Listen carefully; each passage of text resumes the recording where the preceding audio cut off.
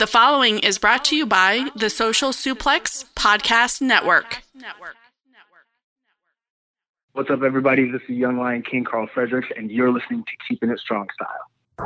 Yo, this is Rich Latta from One Nation Radio. This is brought to you by the Social Suplex Podcast Network. We present to you the Ace of Podcasts, Keeping It Strong Style.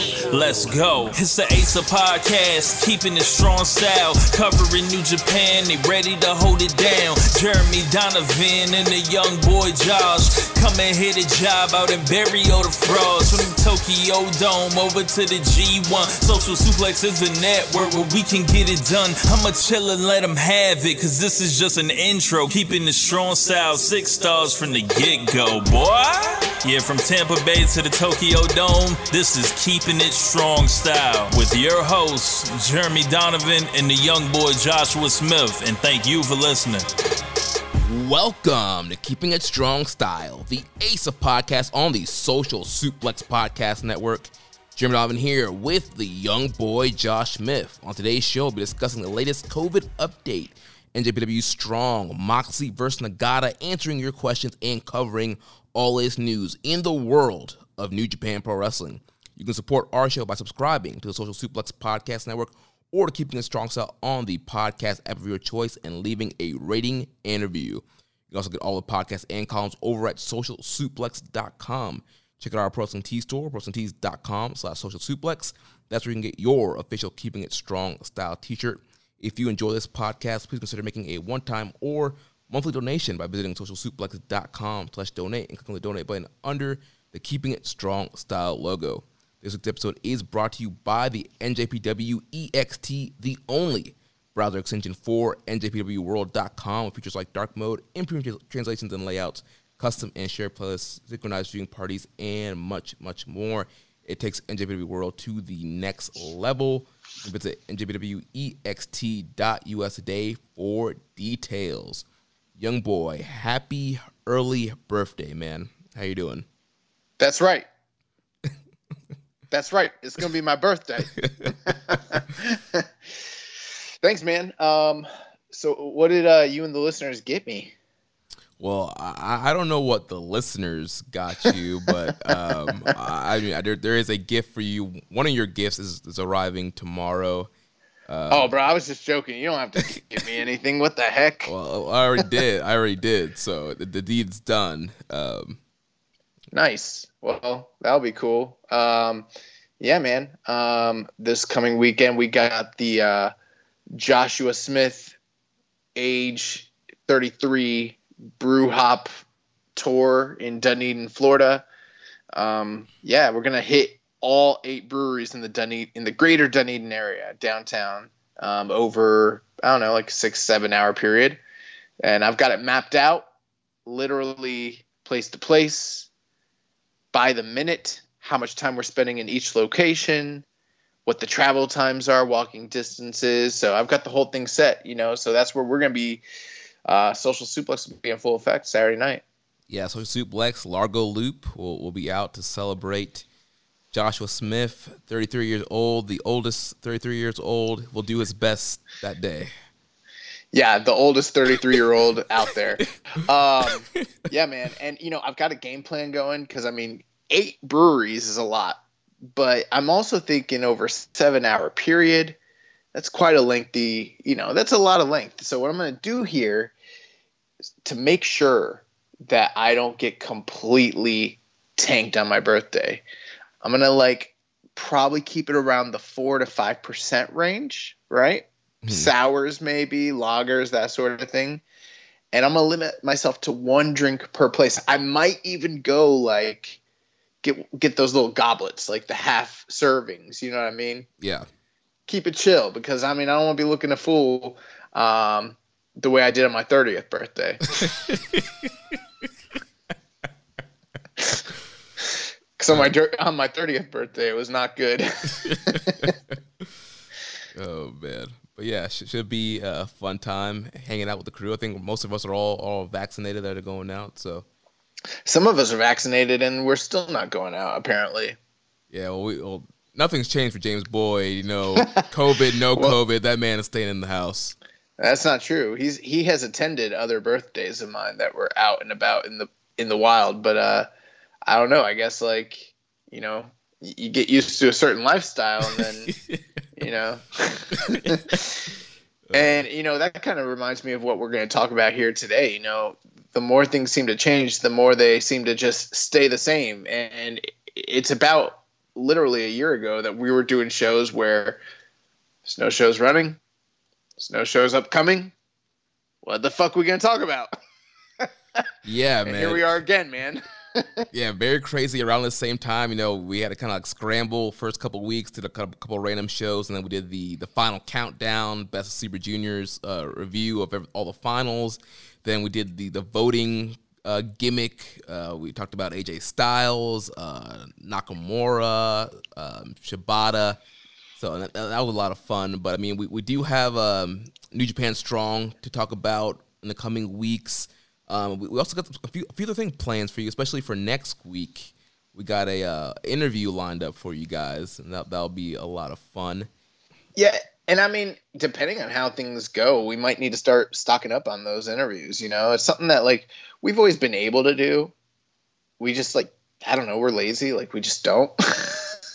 Well, I mean, on normal weeks, I mean, we're 3 hours, you know, covering everything that's going on in New Japan, especially this past year with so many Road to shows and tours and stuff like that. Even just a whole run, I mean, there's always been plenty of content to talk about, and so it's kind of hard to fit in, you know, the interviews and do these extra content, but especially like during these lifetimes that we definitely need them. Here's the thing, though, is like you and I, man, we're professionals. If we needed to chop this thing down to 2 hours, we legit could. It's just we enjoy the art of the conversation. We just talk and talk and talk. And it's not like we're limiting ourselves or holding ourselves back. Like if we wanted to do a smooth 1 hour podcast, I'm sure we could fucking do it. And same thing with having guests on, you know what I mean? Like give them 30, 45 minute, you know, main event slot, you know, I can open up for that shit. That's fine. Yeah. So yeah, we'll see what the game plan is going forward, but we do have an interview locked in for next week. But I mean, it's next week. Are we gonna tell people like who it is? I mean, it's. Yeah, I mean, I was gonna wait until we got to Strong, but should I just go ahead and let? Okay. No. You run this show. Like that's fine. I thought you were just holding off in general. I'm like, bro, it's next week. Like. No. I was gonna wait till we get to Strong to announce who was coming on the show next week. Nice. So if you're just listening now, you know, make sure you stay on with us till at least we get to Strong, so you can figure out who the fuck it is. Right. We gotta, you know, hook them, you know, tease them out through the show, make sure they watch through all the quarter hours. No, bro, that's not how podcasts work. We get their download, and then we get paid off the advertising for that. That's about it. Like we're good. Nah, man, I'm trying. If you're clicked on this shit, like we got you. I'm trying to get these demos. You know, I'm trying to get that 18 to 49. Make sure the quarter hour 4 is up. You know. I feel very, very strongly that the 18 to 49 demo is exactly our. That's 98% of our demo target audience, Jeremy. Well, I gotta make sure that they stay strong. You know, they're not, you know, jumping podcasts. We gotta hook them, man. Like how I really do wonder how many minors and over 50s are actually listening to this podcast. I would venture to say over under 5. Do you think that there's? I know Spotify does offer demographics, so I'll have to look at our Spotify numbers and see like where we're at with the demos there. It kind of gives you a baseline of kind of what your show does across all platforms. So, but yeah, I'm pretty sure. Yeah, I guess that's a good way to do it, I suppose. I think like 18 to 34 is definitely like the core listener base. It would have to be. But yeah, we have to talk about the latest COVID update and what's going on in New Japan Pro Wrestling. So if you haven't been paying attention, you're kind of checked out and not sure what's going on, got the update here for you. There's been 3 COVID reports since we last talked to you guys last week. So first update came from May 5th, and this is from straight from. When you said May, I was thinking like Harold May, and I was like, oh god, he's back. No, not from Harold May. This update was posted on May 5th, and all this is coming from NJPW1972.com. So first update here: 2 NJPW wrestlers have tested positive for COVID-19. All New Japan Pro Wrestling talent is subject to daily temperature monitoring as well as blood oxygen saturation checks and frequent testing. Before the Road to Dontaku tour began, all wrestlers and staff returned negative PCR tests, clearing them for competition. On the morning of May 4th, Wrestling Dontaku Day 2 event, 2 wrestlers presented a high temperature. And according to protocol, they were taken for immediate testing, while those had close contact with individuals in the last 2 events were removed from proceedings. NJPW has learned that the individuals' tests were positive for COVID-19. The 2 are currently experiencing mild symptoms and are acting under medical advice for treatment and recovery. Other wrestlers, as well as staff who have been in contact with the individuals, are currently being thoroughly monitored in a controlled environment and receiving relevant tests. Updates will be provided in due course. New Japan Pro Wrestling apologized for the inconvenience as concern caused by the sudden card change in the news. As stated on the May 4th event, in addition to aforementioned regular health monitoring, the requirement of masks during warm-ups and backstage, as well as the provision of packaged food to minimize outside interactions, are all enforced at New Japan Pro Wrestling events. Moving forward, NJPW will look forward to improve its COVID-19 countermeasures and do everything possible to ensure staff, wrestler, and fan safety. Once again, deeply apologize for the concern caused to fans and personnel and ask for understanding. So like I said, that was May 5th. That was kind of the first announcement we got. We knew watching Dontaku Night 2 that wrestlers got pulled. There was a card shakeup. They were experiencing fever, and then we found out it was actually 2 of the guys actually tested positive for COVID. Yeah. So, I mean, that was, the initial kind of thing.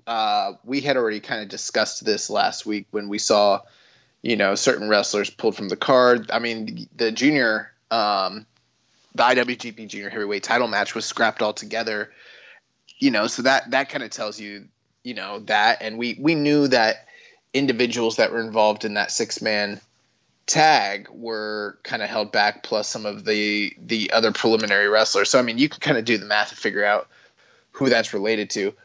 I've heard rumors. I mean, you and I haven't talked, so I've heard rumors of who the 2 individuals were. I haven't seen any corroborated, reports though that state specifically who the initial 2 were. I think we kind of speculated last week on the air, but right. It's kind of interesting because they've been pretty forthcoming about.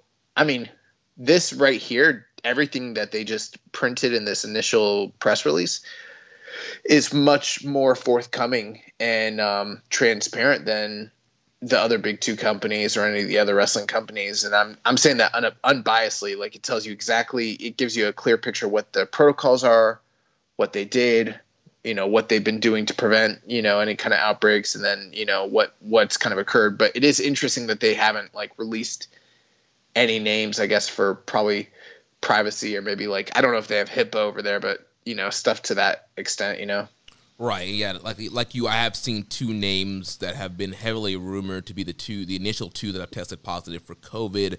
I've seen some of the low-level dirt sheets kind of running with that information and putting that out there and people believing it, but New Japan has not released the names. There's nothing been official. I haven't seen anything from the, highly accredited news sources like Dave Meltzer, any of those, Sean Ross Saps. I haven't seen anything come from those guys on confirmed. These are the names. New Japan hasn't said anything. So as of right now, the initial 2 names are just kind of rumored names based off of people pulled from the card.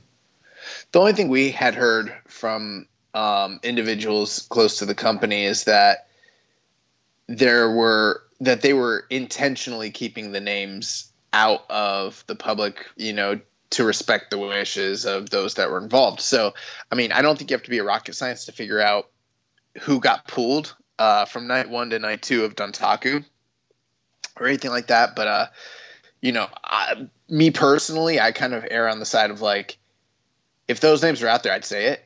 But I actually we don't have any corroborated reports to actually declare this is in fact who was infected. So, I mean, I'm not going to sit here and be X, Y, and Z wrestler had it because I don't actually know. Right. And that is the truth. If it was out there and it was public knowledge, then we would just say it. Right. Yeah. So then blow number 2 here in this COVID news came a couple days later. Here, I'll read this one. I want to get some reading in. All right, go for it. Hooked on Phonics.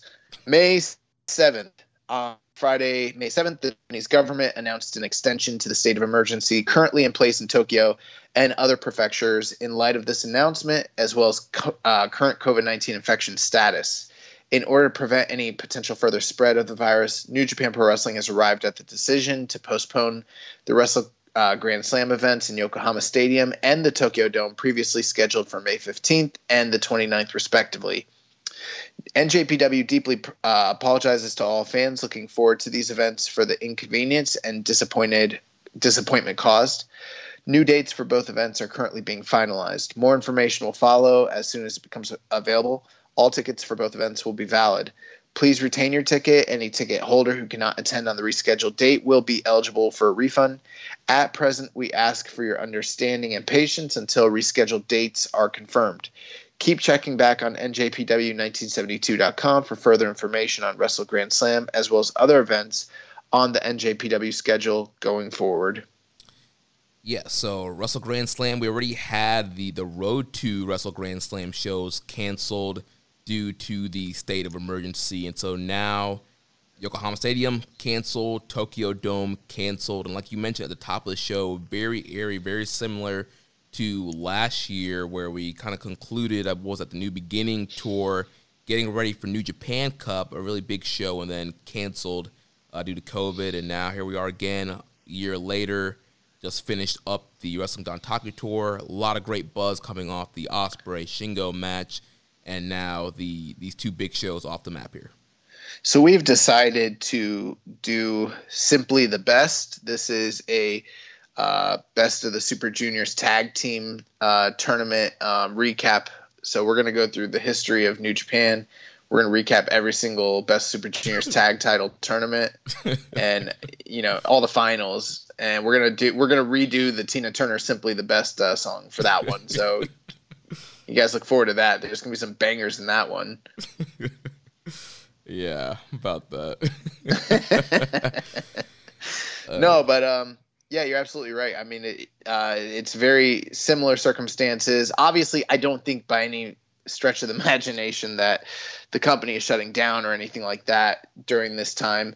The reality is there's an outbreak in the company, leaving them with less people to perform. Because if you kind of compare what's going on, the lockdown that they've kind of imposed has basically just made it to where you can't have greater than 5,000 attending to a show. And we've seen plenty of shows this year with New Japan, especially in Tokyo and Korakuen Hall, where they've had quite a few less than 5,000.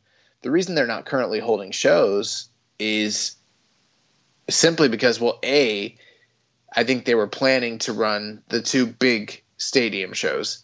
That kind of got thrown out the window. I'm assuming that because that got thrown out the window, any potential dates on their regular haunts like Korakuen and different places in the area, those dates are probably filled, so they probably don't have an immediate, opportunity to just jump in and start doing road twos. Plus, what is it even pointing to? There's a lot of questions to be answered. I think they kind of got to get their feet back underneath them. But number 3, the biggest one is they need talent to perform and to draw, and they have an outbreak of COVID-19 within the company. And I think that they're trying to stay socially responsible for the fans in attendance. I mean, how can you ensure the safety of those attending when the people performing could potentially be, exposed? And then, the same thing with the actual performers and the staff themselves, just making sure everybody's healthy and good to go. And so I think that's kind of the reason why right now there's no current dates even, listed. Right, yeah, all the May dates are canceled. As of right now, it seems like the June dates are in place with Dominion and the Kazuna Road Tour, but obviously cards have to change. They could change that all up depending on when they're going to reschedule Yokohama Stadium and the second Tokyo Dome show. I don't know if they're going to come back and just stick with the schedule and then maybe do those shows at the end of the summer, or maybe flip-flop and come right back to Yokohama and Tokyo Dome and then do Dominion later, like kind of they had to set up with their schedule. So it'll be interesting to see what happened. Obviously, Kazuchika Okada was one of the guys that was pulled off of that Night 2 card, and he was main eventing the Tokyo Dome. So like you mentioned, you got to have these names. You got to have guys that can draw, and they potentially could not have had one half for their big main event there in the Tokyo Dome. So makes a lot of sense here to while they're canceling these shows. Yeah, and I mean, I guess I'm kind of like jumping the gun here because I'm assuming this next report is about the other individuals that have kind of outbroken with COVID. I'm assuming. Yeah. So then May 9th, 2 days later after the Tokyo Dome and Yokohama Stadium report, got another update from NJPW1972.com. Says as a result of PCR testing conducted across the roster following the May 4th Wrestling Dontaku event in Fukuoka, New Japan Pro Wrestling has learned of 7 positive tests for COVID-19. As previously reported, 2 wrestlers who presented with a fever on the day of May 4th event were immediately tested in accordance with COVID protocols, with the tests returning positive. In light of this news, all those who had close contact with the infected parties, in addition to every wrestler on the roster, received PCR tests, with a further 7 wrestlers testing positive. All those who tested positive are experiencing mild symptoms or are asymptomatic. According to protocols and under medical advice, all are isolating and receiving appropriate treatment. New Japan Pro Wrestling has a strictly implemented COVID-19 policy drawn up under expert advice and guidance. This includes daily temperature and blood oxygen saturation checks, as well as regular PCR testing. All attendees are temperature screened on entry to venues. Masks are required during training, and backstage and packaged food is provided in order to limit unnecessary movement outside. However, we take these developments extremely serious and are working to further strengthen our COVID-19 countermeasures in the future. NJPW deeply apologizes for the concern caused to fans and personnel and asks for your understanding. So, yeah, I mean, there's some things to kind of unload when it comes to everything that we've just heard. So, I mean, I kind of alluded to this just a moment ago, the fact that there's been an outbreak in New Japan. And, it's one of those things where wrestling is a high-risk activity when it comes to transmission of COVID-19 or coronavirus, just because, we know that this thing is spread through droplets and, breath and air particles, that sort of thing. And I mean, these guys are literally on top of each other, breathing on each other, sweating profusely, gasping and, everything like that. So, I mean, this was probably at some point bound to happen. The big difference, to the best of our knowledge, doesn't mean it couldn't have possibly happened in the past, but up to now, there haven't been any situations where positive tests have become public knowledge or, occurred with New Japan. And one thing I will commend them on is just the way they've handled COVID-19 in general, but B, the fact that there have been multiple outbreaks with both AEW and WWE and by extension NXT over the past year. I mean, many, many, many of them.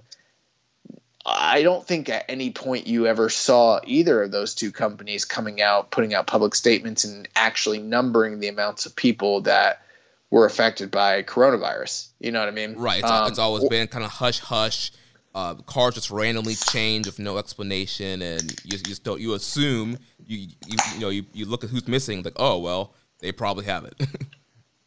Now, I will say, like with AEW, they have definitely had moments where when individuals want to come forward and say that they've had coronavirus, there've been no repercussions for that, and it's like for instance, when certain individuals thought that they might have had it and just came in contact and have pulled themselves, like Jon Moxley and others, the company has been more than willing to say that.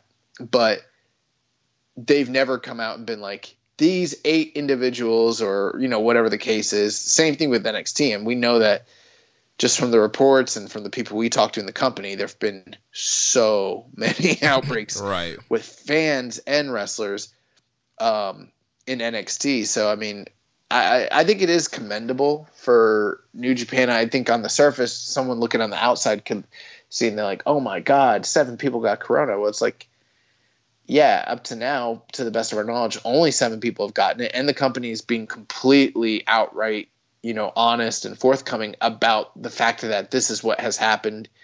Here's what we've done to prevent it. Here's what we're doing going forward, which I think is great, I think even I've had some qualms about the testing procedures in the past, and I think that they're pretty much laying out what goes on. They say that they're getting quote unquote regular PCR testing. What does that mean exactly? We don't know. What we do know is it does not mean that they're getting tested before every show. They're not.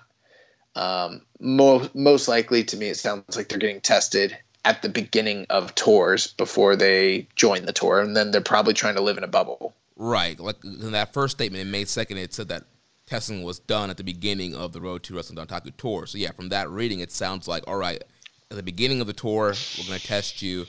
And then, yeah, you kind of – I remember earlier last year they were talking about tracking where they're going to make sure that they can kind of do the contact tracing. So, it sounds like you get tested at the beginning of the tour and then kind of do that contact tracing to make sure you're not going kind of outside the bubble. So – yeah, and I think that they're handling this with as much, dignity and responsibility as they possibly can. I don't want to diminish COVID-19 by any stretch of the imagination. My girlfriend works in the medical field, and so we know firsthand the impact that this can have on people's lives and everything like that. I think the good thing here, though, is, generally speaking, just based on numbers, individuals who are in good health, within this age range, statistically shouldn't have too many, long-term issues. And from the reports I've seen for the individuals that did contract this, that the reports are going on about, they've kind of said that most of them just had mild symptoms and weren't dealing with anything, like hospitalization or extreme symptoms, that sort of thing. So based on that information, it's very likely that all individuals who have this probably will make speedy recoveries and probably won't be the worse off afterwards. But you do never know. Everybody responds to it differently, and it's just one of those things. It's the world we've been living in for the past year, and I hope everybody is doing okay. I think that New Japan has made the right decision, though, for the time being, not to run shows until they kind of get everything handled. Yeah, it's definitely the best call here. Like you mentioned, yeah, it's a big thing. A year in and only 7 that we know of positive cases, where you mentioned other promotions, major promotions, WWE, AEW, have been running throughout the year and have had several cases. We probably don't even know the full accurate count of. And they've been having supposed tighter measurements. They've been testing. Well, AEW has been testing before every show, and then slowly WWE kind of followed suit. So, and here's the thing too: is like they basically outlined procedure. These individuals all tested negative before they went on the road with them.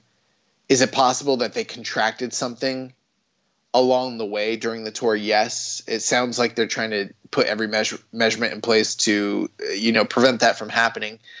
There's also the case where not all tests are accurate, and sometimes people will be positive and will be carrying COVID, and they're so early into it that they're not going to pop a test early on, but later on they will. And I think that that's also a possible likelihood. Someone could have come in contact with something, had it, got tested, tried to do their best.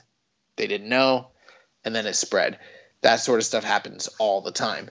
And, just statistically speaking, these things were bound to happen at some point. And I think that's something that was kind of known by the wrestlers and those kind of undertaking the risk. Wrestling itself is a risk. So, I mean, like you said, I think it's kind of amazing so far that they haven't had any other positive tests. Now, is it possible that individuals have gotten infected with COVID throughout this past year with New Japan and maybe were asymptomatic and nobody knew? That is possible. And in fact, it's probably likely, just statistically speaking. But, the fact that the company has kind of gone through all this rigor and trouble to do the best that they can, I think it speaks to, the quality of them as a company. Yeah, definitely. I have a couple questions here. First from our user PSAN91. It says, "Hi guys, sorry I haven't wrote in with a question in a while, but I've just been getting used to my new job and life here in Yokohama. In terms of NJPW canceling both the Yokohama Stadium and Tokyo Dome shows, how much of it do you think was down to social responsibility, and how much of it was down to NJPW having their own outbreak of COVID? I recently was watching the Japanese news, and it said that pro baseball leagues and soccer in concerts are allowed to keep running shows even during the recently extended state of emergency, as long as they are capped to 5,000 fans or half the capacity of the arena. To put it into perspective, Stardom is running a show in Corkin this Friday with an audience, and they will run Otawarm Gymnasium at the end of May. To be fair, both of these venues are on a much smaller scale in terms of attendance compared to Yokohama Stadium or Tokyo Dome, but I thought it was curious Stardom is still running shows. As we all know, they are owned by the same parent company, Bushiroad, as NJPW. Anyway, thanks to both of you guys and the guests you have had on in recent weeks for getting me through my long commutes to and from work." Thank you. We appreciate that, and happy to help. What was the question? So the question was, how much of them canceling the shows do you think it was down to social responsibility, and how much was it down to NJPW having their own outbreak of COVID? I think that's pretty much the same thing. I think that because they had their own outbreak, they had a social responsibility. Now let me be clear here. I don't think that everything they do is 100% altruistic and they're just canceling from the goodness of their own heart or anything like that. Right. I think if New Japan had the venues and the talent base to run shows as needed, they would do it. In fact, they've shown their willingness to do that all year long since they've returned from the initial, shutdown. And there's nothing, and I'm not even saying that's bad. I'm just saying that, they got to have dates. They got to have tickets sold. They got to have guys that people want to see wrestle. And those guys need to fit into the narrative of the stories that they're telling in the booking. And unfortunately, we were literally about to go into 2 stadium shows. What were those stadium shows going to be like? What was it going to be booked like? Who the fuck knows? We don't, in a sense, this might have been a blessing in a disguise. Not to say that it's good that anyone got COVID, but, the fact that those shows were probably going to be messes, honestly. I had a lot of concerns about those 2 shows. Right. They already had dropped the Road 2 shows. There was nothing really to build to those shows. And then coming off of Dontaku Night 2, very little angles set up. It was nothing really to advertise. We only knew half of the main event of the Tokyo Dome. Nothing for Yokohama Stadium. We never even heard about how many tickets they had sold initially, what the goals were. Nothing. We didn't have cards laid out. So maybe this will be a brief reprise and give them an opportunity to build something for real the next time. I don't know. But I said that to say this is who the fuck knows, if they were going to try to do shows right now, what those shows would look like. What are they even trying to, build to? Are these Road 2 shows? Are these going to be special events? Are they one-offs? What's the deal? We don't know. So, there's that aspect of it. From a business booking perspective, I think they need a little bit of a reset in this situation because they didn't expect this. From a social perspective, yeah, 7 people had outbreaks.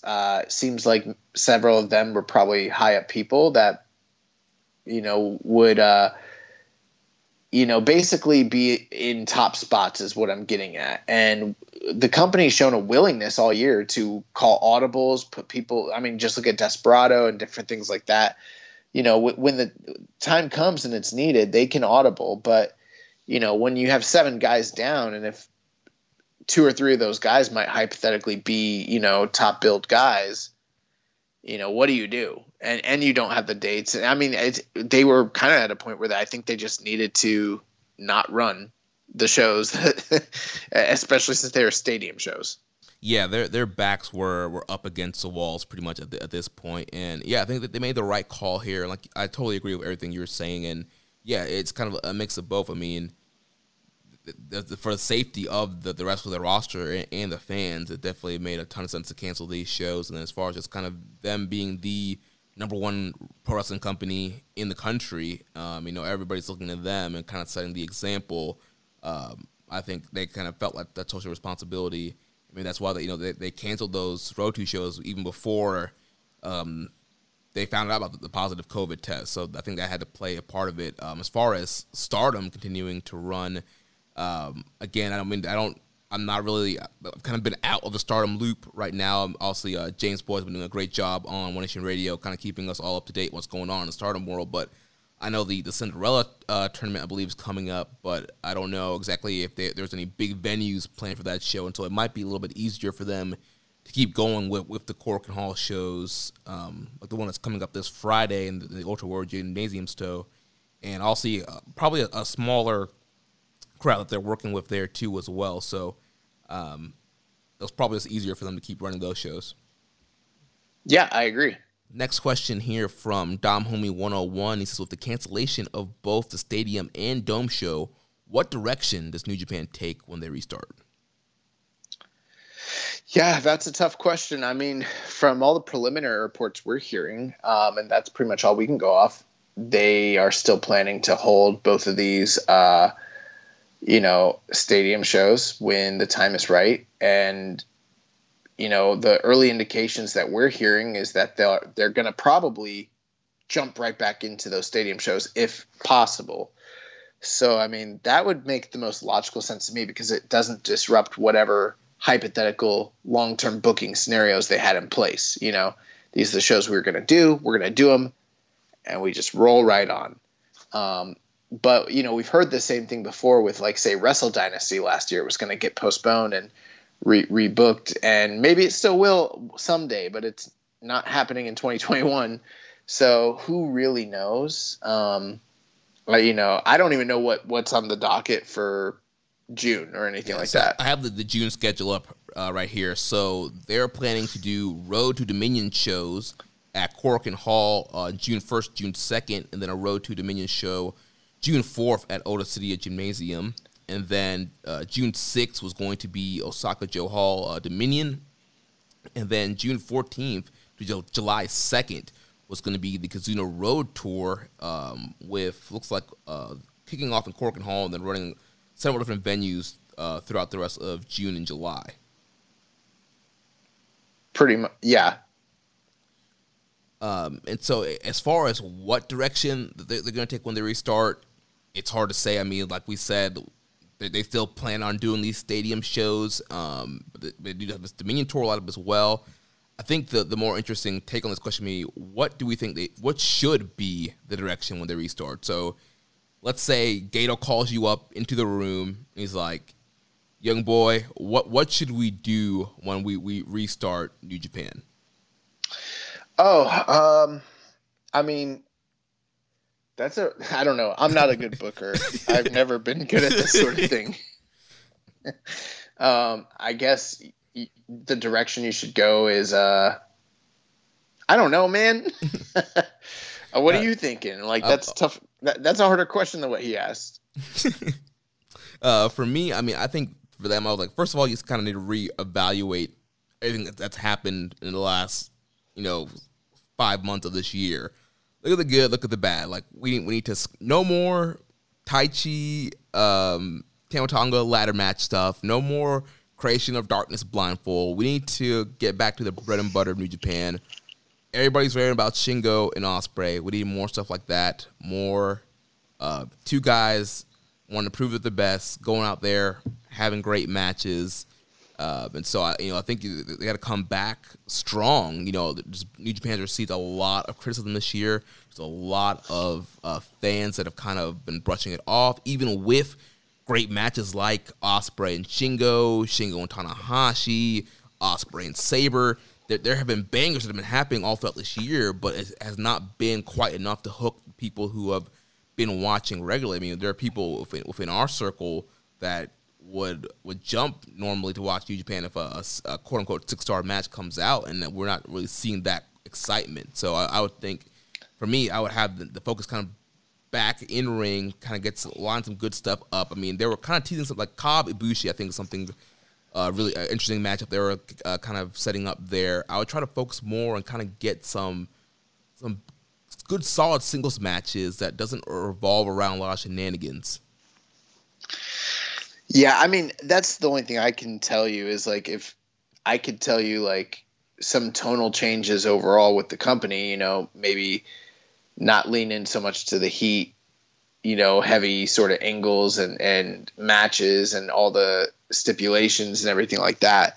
But I mean, as far as like booking wise, I don't know. I mean, I could tell you like the guys I think that they should be utilizing more. I mean, you know, Tomohiro Ishii comes to mind. So like maybe I push him. I don't know. Yeah.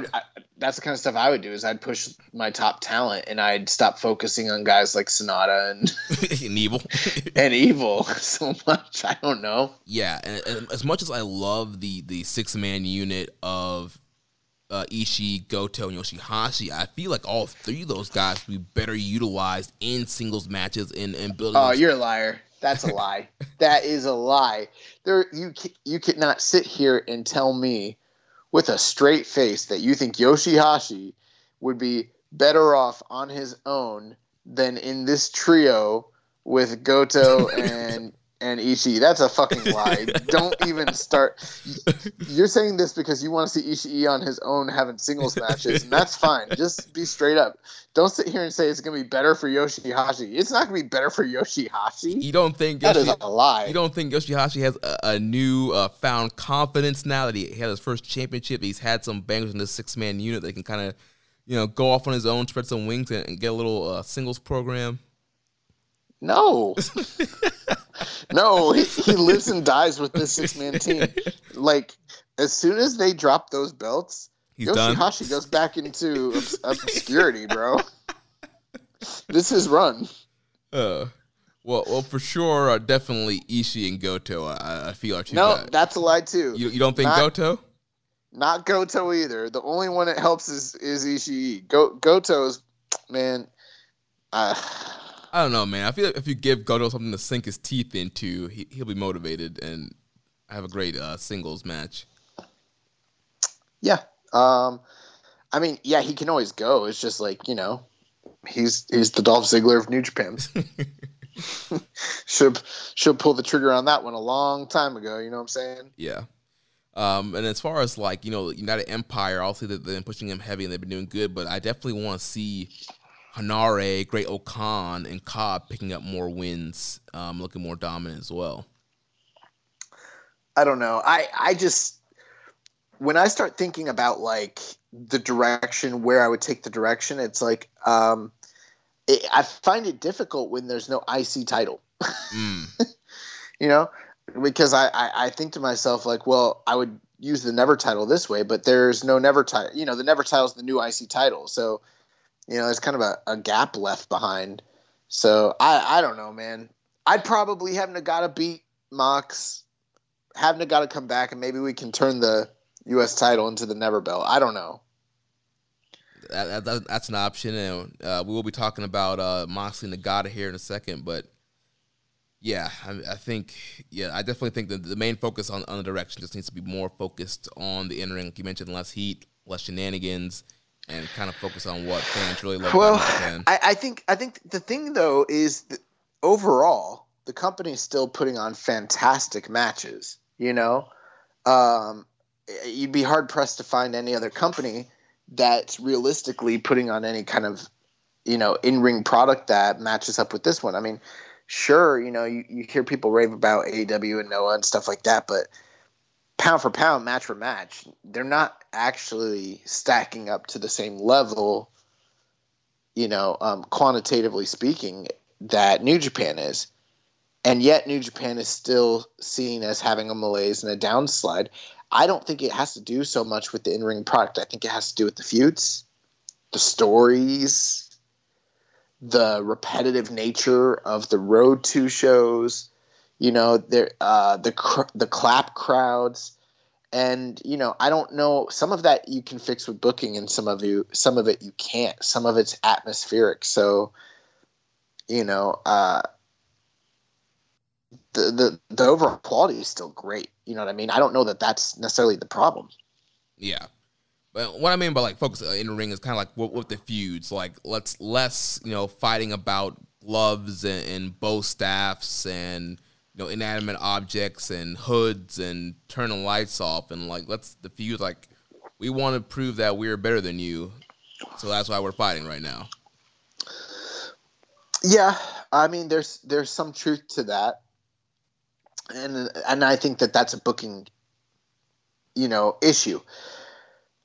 That being said, we've kind of talked about how a lot of the formulas that Gedo has followed kind of, they fall on the fact that there are certain seasons in New Japan based on the tournaments, based on the big shows and business and everything like that. And so some of it is predictable, which is, good and bad.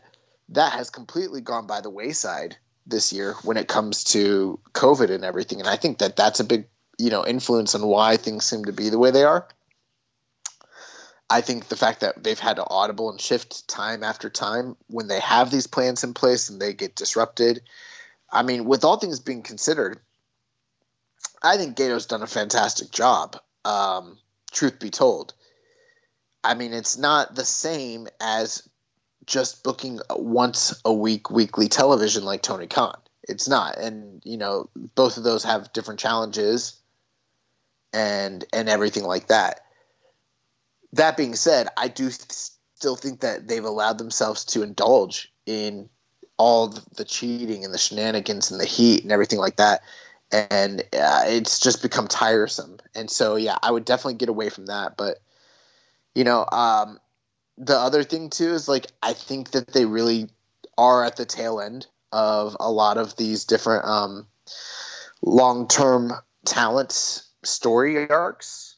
I'm not saying that, like, say for instance, a Naito needs to leave the company. I think there's a place for him and everything like that. But I mean, I would really start focusing on the younger talent that's in the company and preparing them to take the mantle from these other guys. We've seen that with some individuals, obviously with Will Ospreay and the United Empire, but there's some guys that I just think might be getting underutilized or being built a little too slowly, if that makes sense. Yeah, like Okan.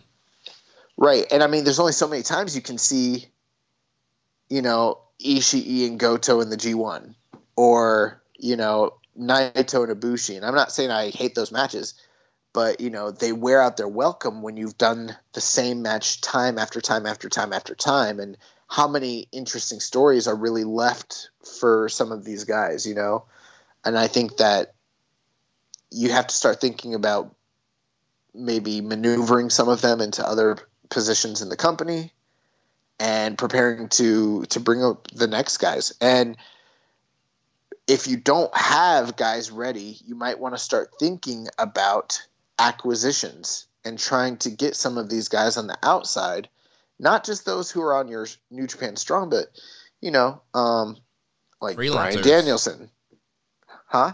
I'll say freelancers, utilizing freelancers in Japan. Freelancers that are in Japan might not be a bad idea. That would definitely be something for sure. And then also, some of the free agents that just happen to exist out there, your Chris Heroes, your Samoa Joes, maybe younger guys with more upside. I don't know, but they need to do something because the product just feels stale right now. Right, and I know that COVID has a big issue with that too, because they're not really bringing in a ton of the outside talent like normally would. I mean, a guy like Robbie Eagles, we haven't seen him since the beginning of the year, and they seem to be kind of going in and out with some of these guys. They got Finn Juice in Impact right now, so for whatever reason, they're kind of not bringing in a ton of guys in all at one time. That's definitely hurting the product too, because you need those guys to kind of get some different matchups, get some fresh matchups, especially with the New Japan Strong roster. That there's a ton of great guys on there that they could bring over to Japan, have some fresh matchups, inject some life into the product. Yeah. And so, speaking of New Japan Strong, we're going to shift focus there. This past Friday kicked off the beginning of the Collision Tour, which which is going to be a 4-week tour here for New Japan Strong.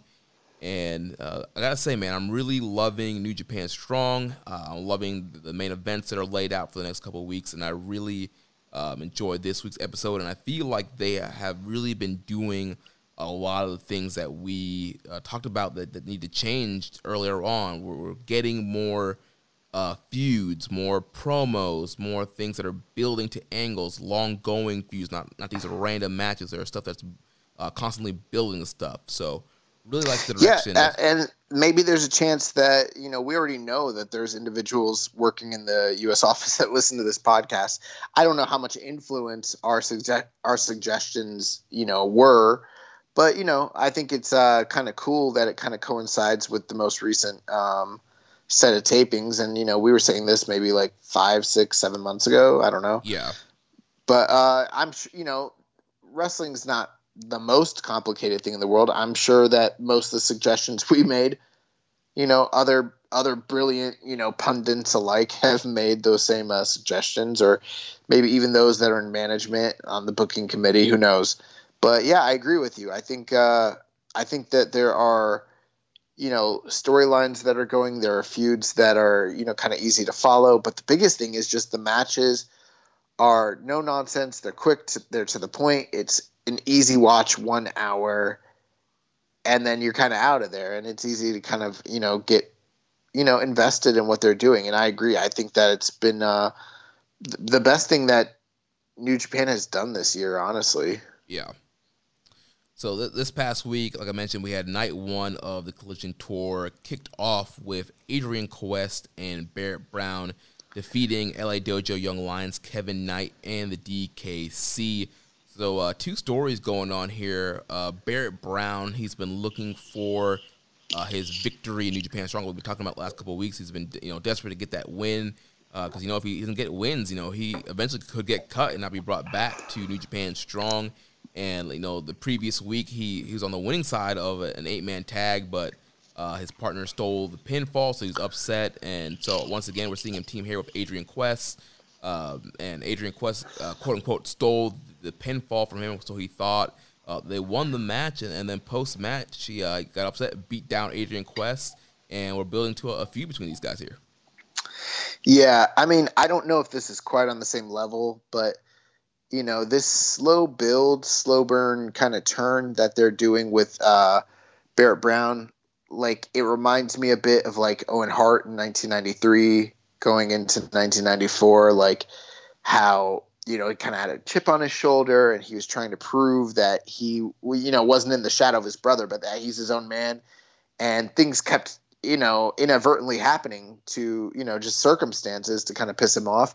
And he was like a delusional heel, right. Kind of the same thing with like Chris Jericho, when Chris Jericho was the crybaby heel when he first turned in WCW. So we've seen stories, reminiscent of this, and I think that they're very effective when done right.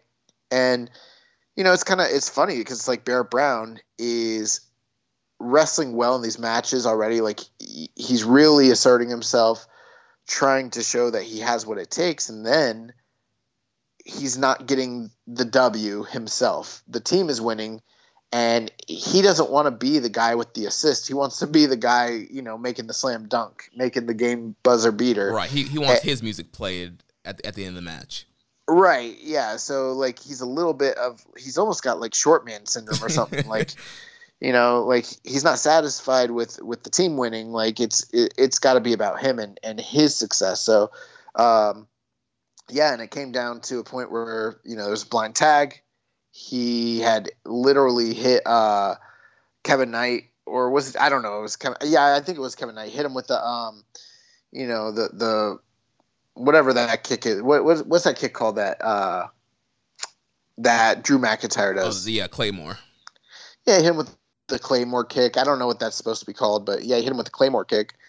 And then Adrian Quest comes in, hits him with a high flying move. 1, 2, 3. Barrett Brown wasn't aware that there was a blind tag. He thought he was still the legal man. And, Adrian Quest kind of capitalized on the moment, but Barrett Brown sort of thought that he had things locked up, and he's beside himself, just incensed with rage, the fact that this guy got the W, not him. Right, yeah, he cut a post-match promo, and like you mentioned, that kind of delusional heel, like, how could you, do this to me kind of thing, and, you stole the win from me kind of thing, and you're so selfish, and so, also, Adrian was just trying to get the win for the team, and Barry Brown's kind of spinning this whole other direction here, and he challenged Adrian Quest to face him in a singles match on New Japan Strong, so I'm sure in the coming weeks we'll get a singles match between these two guys here. And also, kind of another little side story is just, Kevin Knight and DKC just trying to pick up a win as well as Young Lions. And on the LA Dojo Showcase, Kevin Knight kind of expressed some frustration about losing as well. And so both of them are just kind of like, man, we have to keep grinding in the LA Dojo. So obviously these guys are, looking to get their wins here on Strong as well. Yeah. Then in the second match of the night, we had the NJPW Strong debut of the West Coast Wrecking Crew, Jarrell Nelson, Royce Isaacs, former NWA Tag Team Champion with Tom Latimer. And also we've seen Royce Isaacs on Bloodsport having that feud with Alex Coughlin. So these guys, they made their debut here, and they defeated the team of Strong regulars in the Golden Boy, Jordan Clearwater, and a Big Poppy Pump, Mysterioso. Does Jordan Clearwater have the absolute worst hair in the history of wrestling? Like, every week he gets in, I'm like, God, who the fuck told this guy? Like, he's supposed to be – they talk about how his day job is he works in finance. And I'm like, God, I hope, like – he's working from home and he doesn't have to be in board meetings. That hair is so fucking bad. I hadn't really analyzed his hair. I always thought it was fine. Bro, it's like a mushroom on the sides and then he's got it pulled back like into an onion man bun in the back, and then it's little top knot. Yeah, and then it's high fade, and it just doesn't make sense. It's overflowing on the sides like a bowl cut. It's really bad. It's really, really, really bad looking. I don't know who did that shit. It reminds me of those memes where they go to the barber. They're like, just fuck me up, fam. They're like, that's what happened. And they're like, I got you. Oh man. So Jordan Clearwater and Mysterioso, they lost here to the debuting team of the West Coast Wrecking Crew. What were your thoughts on Jarrell Nelson and Royce Isaacs here? I think there's some bitches, bro, because they came in here, they got tassels on, bro. Tassels, okay? Did they have tassels on? I know that Royce Isaacs had tassels on his boots like he was the Texas Tornado or British Bulldog circa 1992, right? Yeah. Well, what kind of wrestler are you if you got tassels on? You tell me. You're a high-flying, exciting babyface? Yeah, you're going to be a high-flying, exciting babyface coming off the top rope, doing drop kicks, doing double elbow fist drops, shit like that. No, these guys come out there and they want to wrestle like they're the world's greatest tag team, Charlie Haas and Shelton Benjamin. Bro, you can't come in early 1990s Technicolor, matching gear. They had Steiner Brothers, Technicolor gear on. Yeah, they had Steiner Brothers gear on, and then they wrestled like they were Charlie Haas and Shelton Benjamin. What the fuck, bro? No. Actually, I'm just busting their balls. The reality is, I really like this tag team a lot. Well, Jarrell Nelson did do a suicide dive at one point, so there's a little bit of high flying from them. Bro, it's 2021. Everyone does that. That's not, I mean, Jay Lethal does 3 of them in a row. Right, yeah. But no, for real, I'd never seen this team. I know Royce Isaacs. I did not know Jarrell Nelson, but I'm a sucker for any team that's, got a cool name like the West Coast Wrecking Crew. I mean, I'm an even bigger sucker when they come in with coordinated outfits. Yes. And I've seen Royce Isaacs wrestle before, and he didn't dress this way. So this is special wrestling gear that they wear as the West Coast Wrecking Crew, right, which I'm an even bigger fan of. Yeah, they remind me of teams of years gone by. They remind me of Steamboat and Youngblood, a little bit of Briscoes in there. Kind of reminded me of the Minnesota Wrecking Crew. and these guys were really technical, really hard hitting, and I'm looking forward to seeing them wrestle some more. Yeah, I thought they were pretty impressive. Yeah, they're a really good team. They've been on AEW Dark a couple of weeks ago. They did a couple matches on Dark and Elevation. My first time seeing them together as a team. Like, I've seen Royce Isaacs in NWA and then seen him on Bloodsport. Yeah, but the first time I seen him with Jarrell Nelson was on AEW Dark, and they're a real good team there. And yeah, they are really good here, really impressive, like you mentioned. Kind of a throwback as far as tag teams. Work was really snug. They did have some great kind of double team combos throughout the match here, and they just kind of seem to control the ring here, and it's kind of the veterans, so to speak. Even though Clearwater and Mysterioso have been on Strong longer. Yeah, they cut a promo post match. I didn't think that was very good, to be honest with you, but the majority of independent wrestlers are not good at promos because they don't have to cut very many of them. Right. But I thought these guys were super impressive. I hope to see them again. I just wonder who they're even going to feud with, because I mean, there really are no established tag teams on Strong that I can think of. Right, which also led me to an interesting comment from Kevin Kelly during the commentary. He said that in the future there's going to be some opportunities for tag teams here on Strong, which I'm thinking, do you think that are they going to introduce Strong tag team titles? Might as well, right? I mean, we kind of mentioned this in the past. We said that Strong is, quickly becoming like the sub-brand of New Japan, sort of like NXT was and is for WWE. So, I mean, I think it's just a matter of time before you see tag team titles. I mean, who knows, man? We might be on the verge of women in New Japan Strong. I would not be surprised at all if if they introduce a women's division down the line for New Japan Strong. Could happen, yeah. It's North America. It's not Japan. So, I mean, right. I wouldn't be surprised by that one bit. But, yeah, I mean, I could see that being the case. The big thing is, like, okay, you got the Regal Twins. What other established tag teams kind of exist, unless you're counting, like, the different members of Team Filthy, Right, yeah, there's Team Filthy. I mean, every once in a while, Bullet Club guys pop up. You can throw a Bullet Club team together. Remember when GOD was on this show and they, like, just run roughshod over everybody because there was no tag teams? Right, yeah, you could obviously bring GOD in for some shots. The LA Dojo Young Lions, I mean, it seems like Fredericks and Connors will be a team. Then you got DKC and Kevin Knight. You could do, like, Narita and Coughlin.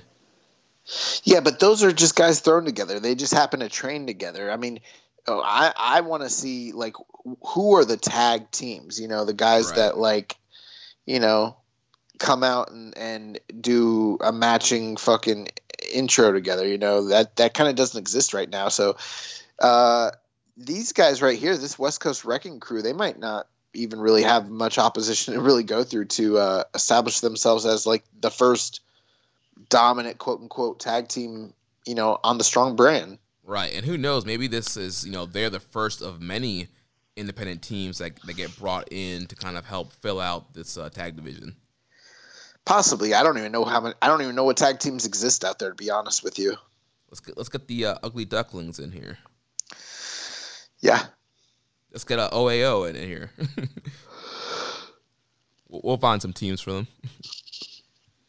But, yeah, also, too, interesting thing with post-match promo with Jordan Clearwater and Mysterioso. They kind of expressed disappointment in losing to, a new team, new guys on Strong. And Mysterioso's like, man, come on, what's going on, Clearwater? We've been on Strong for over a year now. We should be getting this win. So there's some kind of miscommunication between those guys, and it seems like they might be teaming up some more. There might be a story between Clearwater and Mysterioso going forward. Mysterioso should just fuck up Clearwater. That's what needs to happen. How about there were some, like, really terrible attempts by freaking Alex Kozlov, where he was, like, trying to I don't know, he was just trying to, like, play that role of, like, the heel commentator who just, loves Mysterioso, and so he comes up with all these like random facts.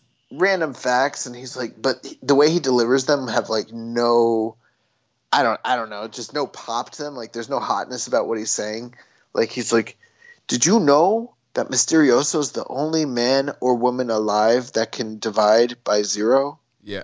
And then it's totally, and Kevin Kelly completely no sells the shit, because you're supposed to usually have like that rat-a-tat-tat between the color commentator and the the color guy and the play-by-play guy, and like Kevin's just like, huh. I mean, there's only so much Kevin could do. It's like, God. And it's like, he, like, I get what he's trying to do. Like, he's trying to do like Jesse Ventura lines, or like, like he's fucking whatever his name is, the dude with Kenny right now, Don Callis. Yeah, I'm tired, bro. I'm just forgetting names. But yeah, he's like doing a Don Callis shtick, but like he's saying it with like no I don't know. There's just no I don't know what the word is, but yeah, it sucks. Yeah, I mean, conviction. There's no conviction to what he's saying. He doesn't believe what he's saying. Yeah, I mean, I feel like there could be somebody else. I love you, Kozlov, but I feel like there could be somebody else that could join Kevin Kelly. Bro, I think the world is listening to 2 of them right now. Yeah, let's get a 3-man booth going. I'll fly to California, do some tapings. I'm here on this show literally right now trying to think of the word conviction. Can you imagine like Kevin's frustration as I'm like, what's the fucking word? God, I don't know. You guys just go. I don't know. Forget about it. Just go. Are we on the air? Is this live? Can we just edit this shit out? Like, I don't know. We're live, pal. Oh man. But what's that guy's name? No, the guy. No, his working name. Oh man. But main event here on Strong this week, we had the Dirty Daddy Chris Dickinson and the IWGP US champion, the Death Rider Jon Moxley, defeating Ren Narita and Blue Justice Yuji Nagata 9 minutes 18 seconds.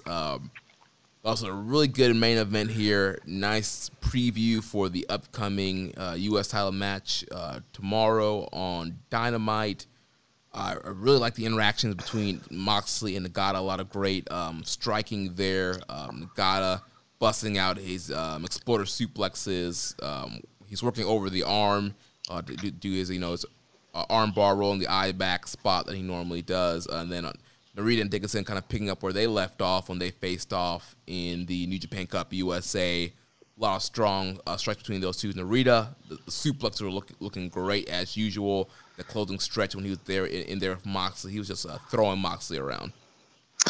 Yeah, you got 4 of my favorite guys all mixing it up. I mean, what's not to love? If anything, I was just upset. 9 minutes, 18 seconds. This probably could have been given a little bit more time for my tastes. And you could have cut down that Wrecking Crew match. I would have been fine with that. I thought that they didn't need 10 minutes, but, whatever. It is what it is. But, yeah, this match was great. Everyone got to shine. They got to get their shit in, hard hitting.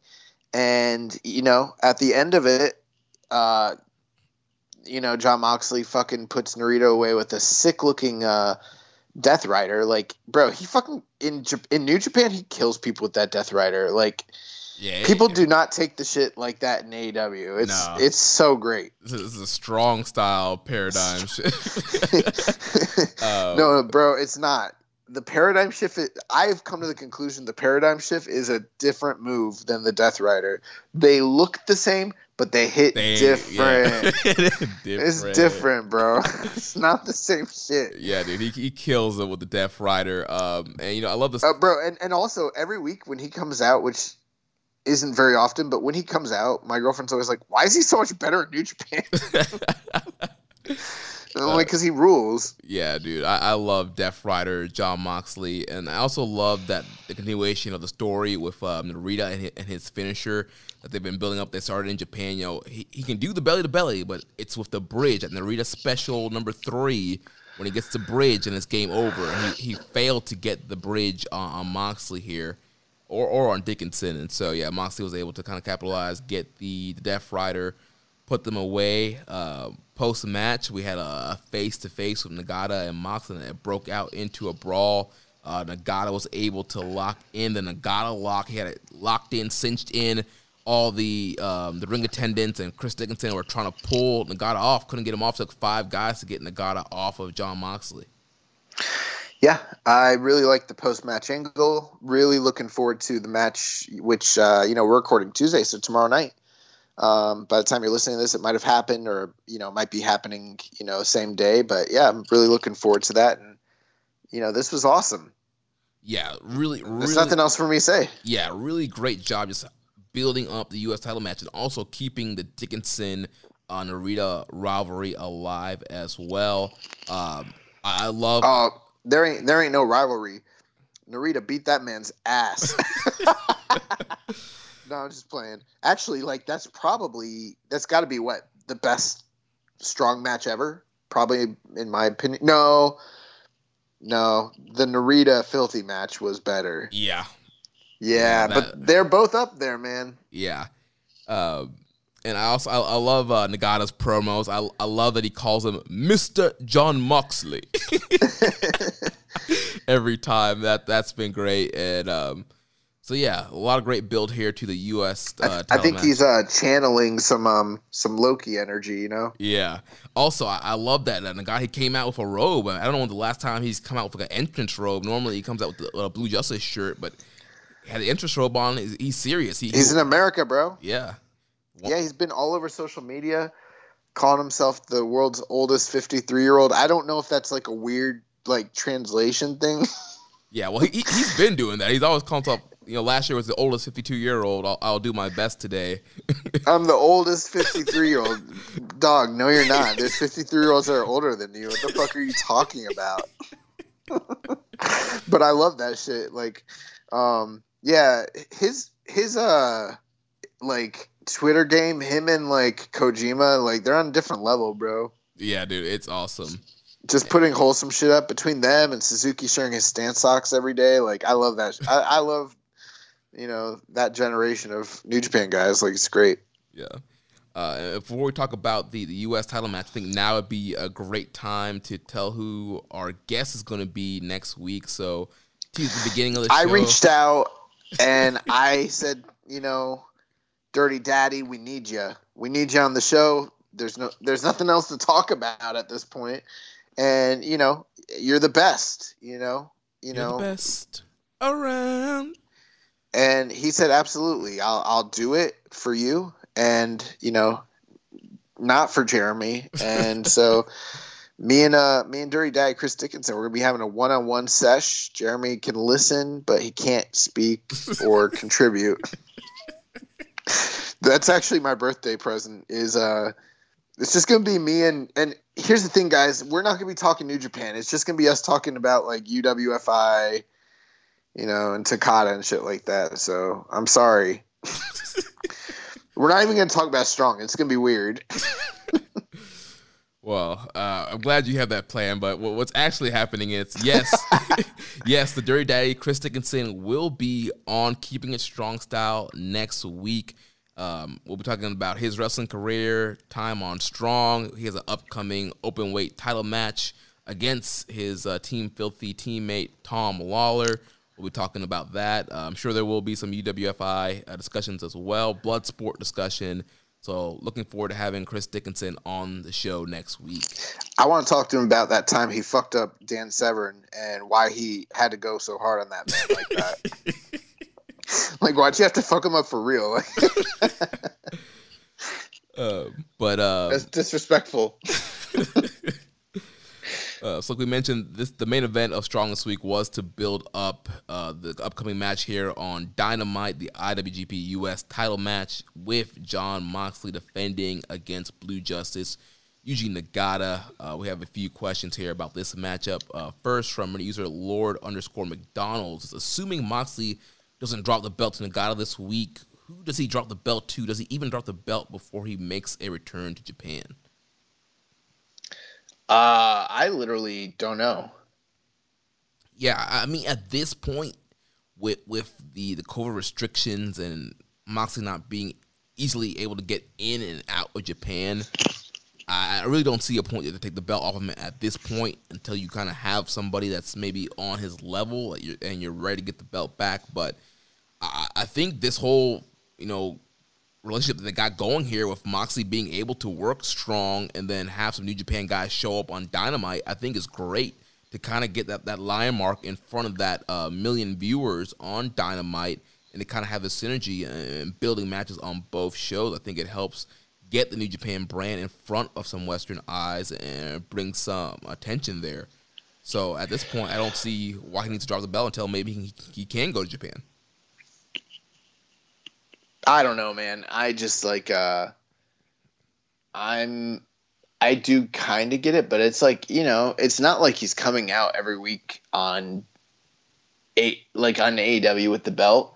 I do think it's good that he's defending the title on Dynamite, to kind of get more eyes on the product, awareness, like you said, synergy and everything like that. So that is really cool. I was not expecting it, to be honest with you. But in the context of, the fact that it's sort of a trade-off, like we talked about last week, the last time they did a big match with him and Kenta, the big singles title match was on Strong. The preview tag match was on Dynamite. This time things are kind of reversed. So it kind of makes sense how they're doing things. But I do wonder how long this sort of situation is going to be allowed to kind of persist, Right. How many other title defenses are we going to see on AEW? It feels like this is kind of a novelty, sort of a rarity. And, with Tony Khan sort of being like a big wrestling nerd, I'm sure like the idea of having Yuji Nagata on TNT after 20 years, that's not the worst thing in the world to have going for you. I don't know what it's going to do for like the overall ratings and everything like that. I'm sure there are a lot of people out there who have no fucking idea who Yuji Nagata is or anything like that. But, product awareness is important, so that's cool. But I'm just kind of at the point where it's like, I don't know if it's like, I don't know if it's the most beneficial thing in the world to have that title locked down on Jon Moxley anymore, while he holds credibility and he's a big star and some of these things that they're doing are cool. And I'll admit that for sure. I'm also just kind of wondering, like, couldn't you be doing other business with somebody else and benefiting somebody else by putting that title on their waist that's working for you year round, Right. And I don't know. I just get the weird feeling that we're not going to see the big trade-off, like I wonder who is going to beat him for the title. I don't know. It feels like it has to be a big name. And I don't know, Right, and which I feel like with it being a big name, that will help kind of establish the U.S. belt as a top title to be defended in Japan. Maybe you have a guy like Tanahashi come over and he wins the U.S. title in the U.S., brings it back, or you have somebody like, I know Jay White's currently never champion, but maybe eventually a guy like Jay White steps up and faces Moxley. Yeah, that's cool and all. But, like we talked about earlier in the show, I sort of feel like they should be focusing on the next generation of young guys, Right. When you have a title reign that has gone on this long, which has also included some pretty incredible title defenses. In fact, I think you'd be hard-pressed, even though the title has been so inactive, and that might hurt the credibility of the title reign historically speaking. When you go match for match, I don't know if anybody else outside of maybe, say, Kenny Omega has had as good of a run with the U.S. belt as Jon Moxley, Yeah. I think you're saying at least since Kenny Omega, nobody has had this many good, matches for the title. But I really think the inactivity kind of is the biggest thing that hurts things. And I say all that to say this. It's like, if you're going to build this guy up and have him be this dominant champion over this really long length of time, it feels like someone else should get the rub from that, And I think it would kind of be, just a missed opportunity to go with your standard Tanahashi or an Ibushi or something like that. Like, I think you need to establish someone else that's younger, and I don't know if AEW and Tony Khan and the politics and everything like that is going to sort of allow it. I thought Kenta kind of was the perfect guy to beat him, and who knows? We might even see. I mean, I don't think anyone thinks it's likely, but I mean, we might see Yuji Nagata beat him tomorrow. I mean, he's a guy that like Jon Moxley probably obviously really respects and could bring the title back. I think it's highly unlikely because he doesn't lose very much on AEW television. Right. But I mean, stranger things have happened, so who knows? Yeah, he could pull up an upset like he did in New Japan Cup to Suzuki, pull that Blue Justice hold out of nowhere. But yeah, I do think Mox is winning. Do you think that there's a story to maybe tell with Juice Robinson being the guy to kind of beat him and get the belt back? Not the way he's dressing and looking these days. No. I like the current look he has right now with the afro and the kind of blue and gold gear they got going on. Nah, bro. Cultural appropriation, bro.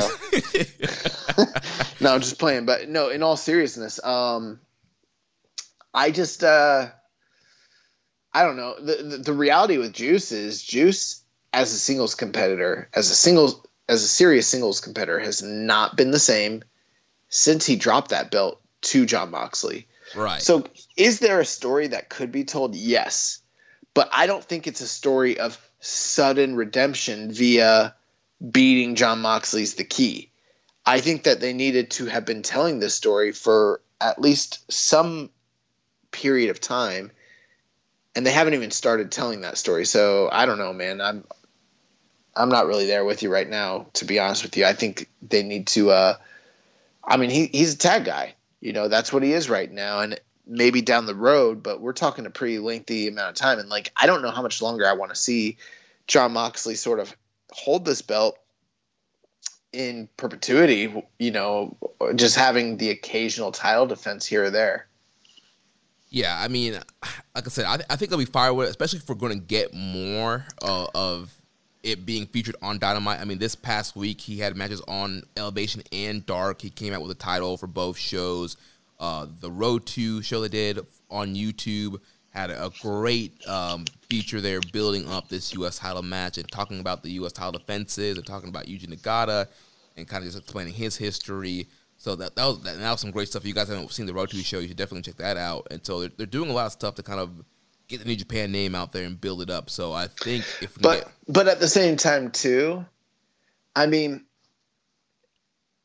is there a possibility that and yeah, it's synergy. Is there a possibility that some folks who are watching AEW will maybe potentially be turned on to New Japan?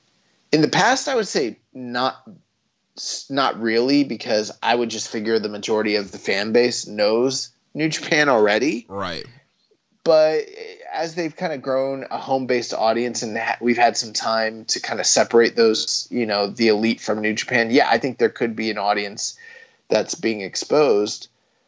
But I also wonder if maybe this is something where AEW is kind of just hoping to bank on the idea that those who saw Mox in Japan and those who are familiar with the AEW product via the stars from New Japan tune in to watch this, and maybe it's a chance to kind of nab them up as viewers.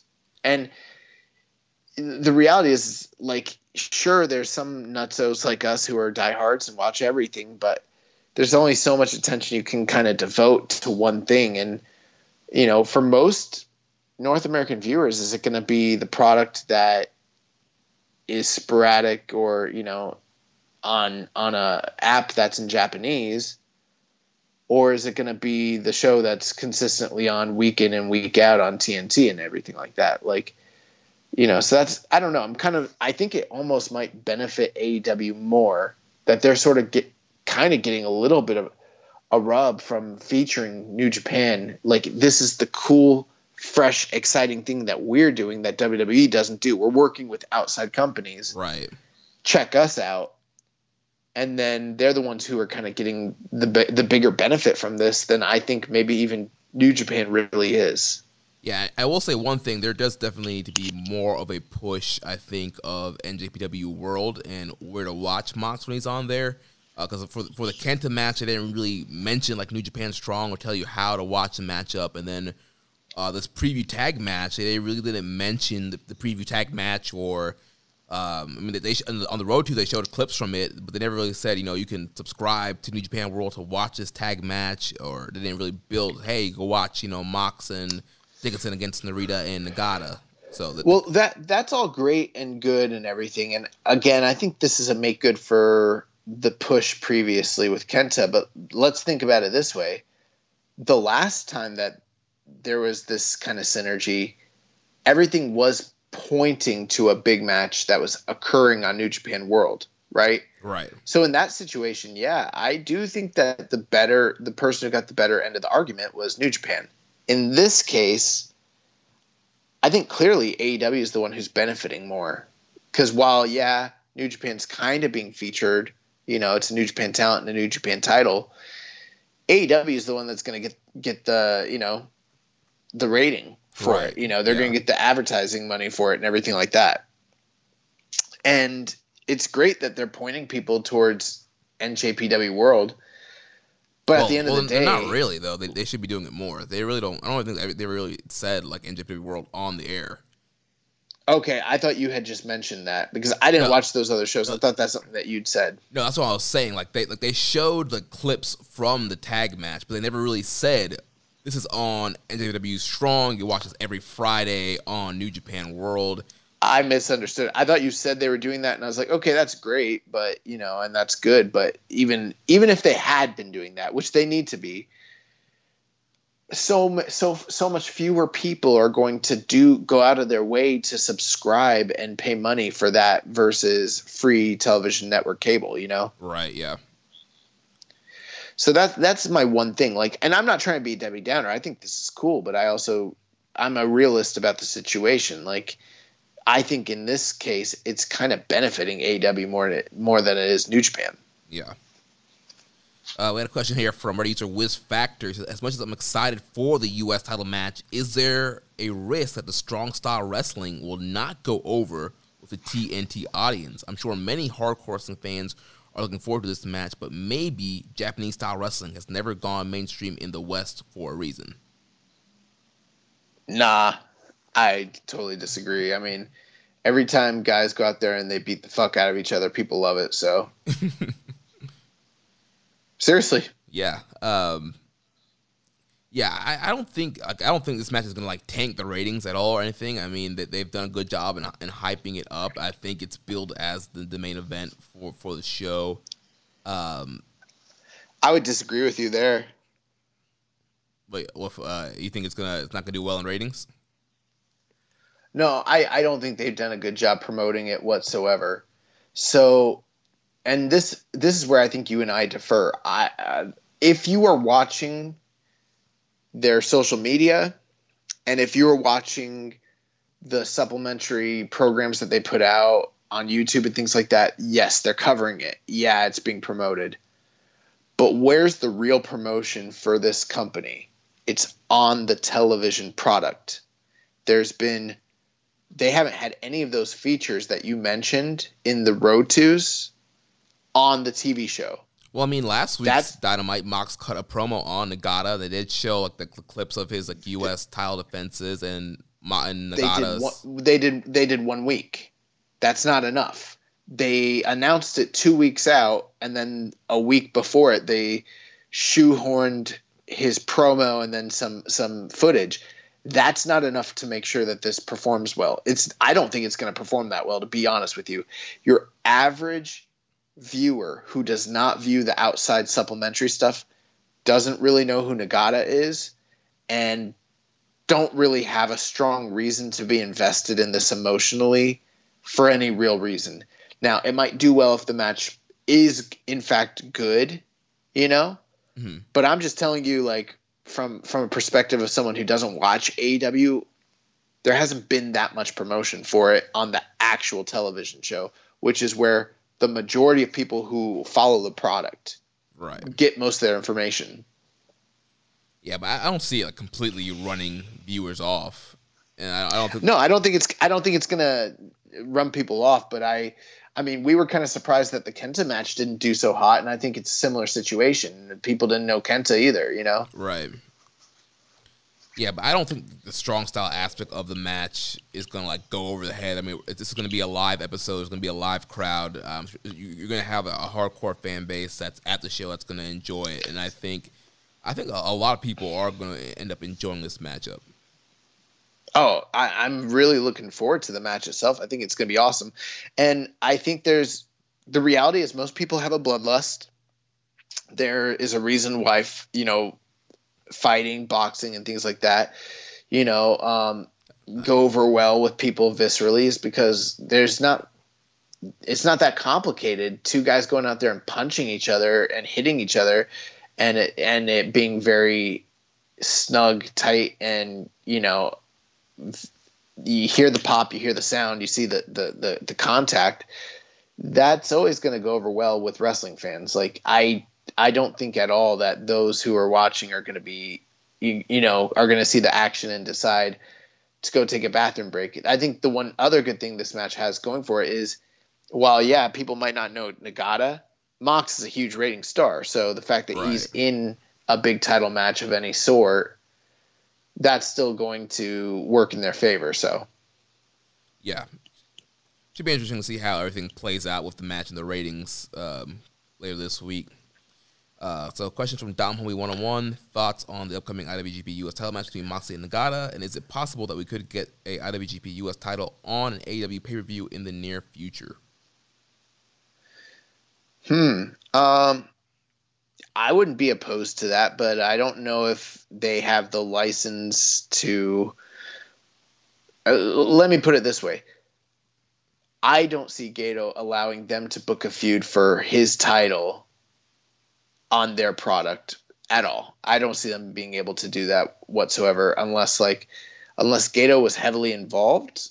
That might change things, but without that aspect to it, I don't see it. Right. I feel it would have to be a situation where the guy, whoever's challenging, would have to be featured on Dynamite for multiple weeks. So it can't be the kind of random, oh, by the way, at Double or Nothing, Mox is going to face Kojima. Like, no, I think the guy would have to be on Dynamite 3 or 4 weeks, do some preview matches on Dynamite, kind of build it up, do some promos to build up for the pay-per-view. In that scenario, you're mentioning like if a New Japan guy of some sort were to come into the company and challenge. But, there's also the alternative. What if, like, for instance, I don't know, Ricky Starks or Darby Allin or someone like that got a shot? You know what I mean? Yeah. But this isn't like we did see Kenny Omega defend the AAA Mega title, but like that's a title they don't give a fuck about, Yeah, right. I just don't see New Japan sanctioning or allowing anything like that to happen. Right. I feel like it would have to be a New Japan guy. Who knows? Maybe they could even agree to something like Mox Archer, like a former New Japan guy, like Mox and Archer, or maybe like Mox and Carl Anderson, somebody that they kind of have a relationship with. But they try. I think as long as Mox is not losing, I don't think it'll be as big of a deal. But I think if it's going to happen on pay-per-view, they probably would want a New Japan guy on there. Yeah. Then last question here from Rainbow and Slam Pig. What is your favorite Yuji Nagata match of all time? Oh, that is a tough question. Do you have one specifically? See, I mean, this is tough because, I haven't really watched, Nagata, I didn't really watch all of his run in real time. A lot of it's been, recommended match of the week or kind of re-watching stuff, or just watching his current run. But one of the matches that kind of pops up into my head, and I think a lot of people might laugh at it, but it's from the G1 2017 Yuji Nagata versus Yoshihashi. It was actually one of the first Yoshihashi singles matches I ever seen, and it made me think Yoshihashi was like super raw at the time. But that match was really an awesome match, very hard hitting. It was a great matchup. While I wouldn't say this is Nagata's best match, it's probably my favorite match is the match from January 4th in the Tokyo Dome 2004 against Kensuke Sasaki, the bloodbath match. Yeah, we watched that as a recommended match of the week. Yeah, that match was awesome. Yeah, that match is awesome, and it does not get enough love, and it's probably the bloodiest match in New Japan history.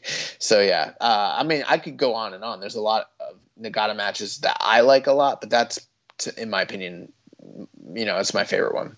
Yeah, I also really enjoyed the match that's the free match of the week this week, the match with Suzuki from Wrestle Kingdom. That was a pretty good matchup. Oh, free match of the week. I was like, that's not what you recommended to me. No, the New Japan free match of the weekend. Which match with Suzuki is it? That's the Wrestle Kingdom match? Yeah, Wrestle Kingdom 7. Yeah, that match is awesome. I mean, the series he had with Suzuki last year is incredible. Mm-hmm. The match with Ishii from New Japan Cup 2019 is like fucking nuts. The Kijimuto G1 final in 2001 that we've covered that. His whole series with Tanahashi. Yeah, Tanahashi matches are great, yeah.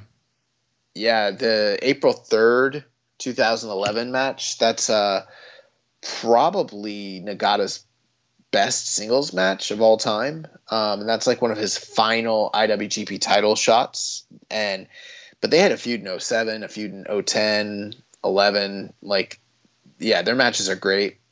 Him and Kenta Kobashi and Noah. Like, there's a lot, man. Him and Murakami in 2002 at the Dome. That's another bloodbath. That match is fucking crazy. So, I mean, yeah, there's some really great stuff out there. Yeah, but I also just love seeing Nagata beat up young lions. So, yeah, there's that too. So we have some matches upcoming booked for the next couple of weeks of Strong on this Collision Tour. So night 2 of the Collision Tour will happen this coming Friday, May 14th. We'll have Rocky Romero facing a debuting wrestler named AJZ. We'll have the return of the headbanger El Phantasmo as he teams up with Hikuleo to take on Leo Rush and Fred Rosser. So continuing those two feuds there. And then the main event will have the elimination match with Carl Fredericks, Brody King, TJP, and Clark Connors taking on Team Filthy, Tom Lawler, Chris Dickinson, J.R. Kratos, and the returning Danny Limelight. Then on May 21st, night 3 of Collision, we'll have a no disqualification match between Fred Rosser and Hikuleo. And then the Collision Tour will conclude Friday, May 28th with the first ever NJPW Strong Openweight Championship defense as Filthy Tom Lawler defends against the Dirty Daddy Chris Dickinson. Like I mentioned, Chris Dickinson will be joining us next week, and we'll be asking him about this upcoming Strong Openweight Championship matchup. Yeah, we're going to get real. Rambo and Slam Pig has asked us, are we aware of any interviews or discussions about Shibata's philosophies as a trainer and or how he runs the LA dojo? I'm really fascinated by the dojo system in general and how the LA and Japan ones contrast. Yeah, I mean, I know there's the California Dreaming thing that they did on him that kind of looked at the LA dojo. We really don't have a ton of information on kind of how he trains. I mean, we have a friend here on the Florida independent scene who attended one of the LA dojo tryouts, and it just hasn't worked out for us to have him on here, but I'm sure he can probably give us a little bit more info on kind of at least the dojo tryout. But as far as like the day-to-day and kind of the differences between the LA dojo and the dojo in Japan, I'm not really sure. Honestly, because there haven't been that many interviews, I would say Google. Google's going to be your best bet. There have been some interviews, especially when they were running some of these shows out in LA around that same time when he was in the area. We kind of got some interviews with Shibata, kind of getting his insights, and then, like you mentioned, the documentary. But other than that, I mean, there's not much more that I know. Just kind of the tidbits we hear on commentary, the things we hear from the wrestlers, that sort of thing. Right, and we had Carl Fredericks on last year, who kind of talked a little bit about the training and the schedule there at the LA dojo. That's in the archives. You can go back into our interview with Carl Fredericks last year around this time. Besides that, yeah, that's about what we got.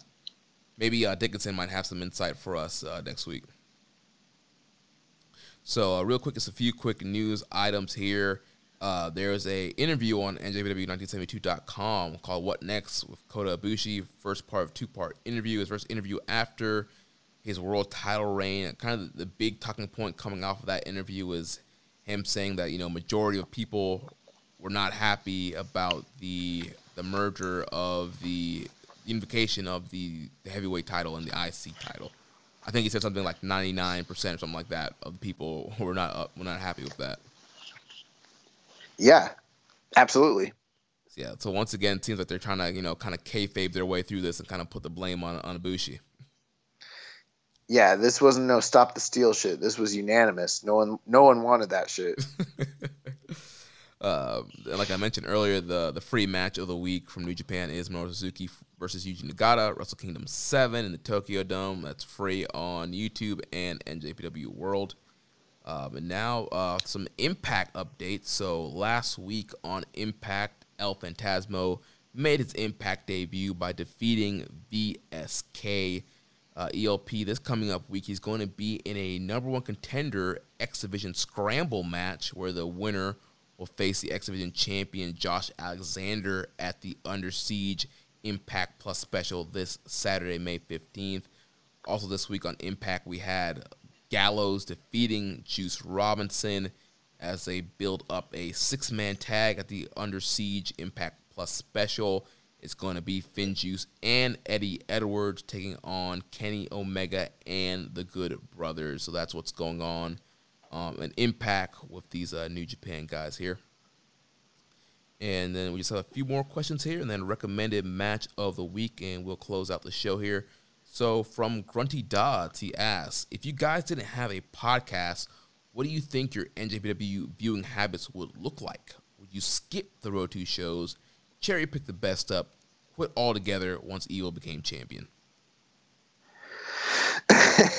I wouldn't have quit when Evil became champion. I mean, honestly, my viewing habits right now are pretty much what they'd probably be either way, regardless of the podcast, because, my schedule has been extremely busy as of recent. So, I mean, it's pretty much when there's a big event, I watch all of it.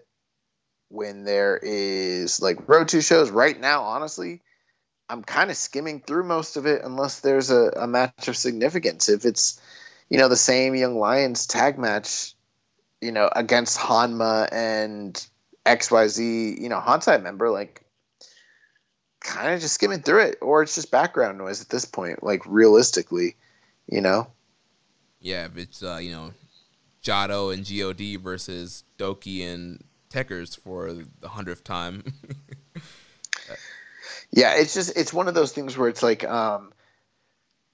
because of the abundance of Road 2 shows with the abundance of rematches, it's kind of made matches that were already seen as being redundant by a large portion of the audience even more so.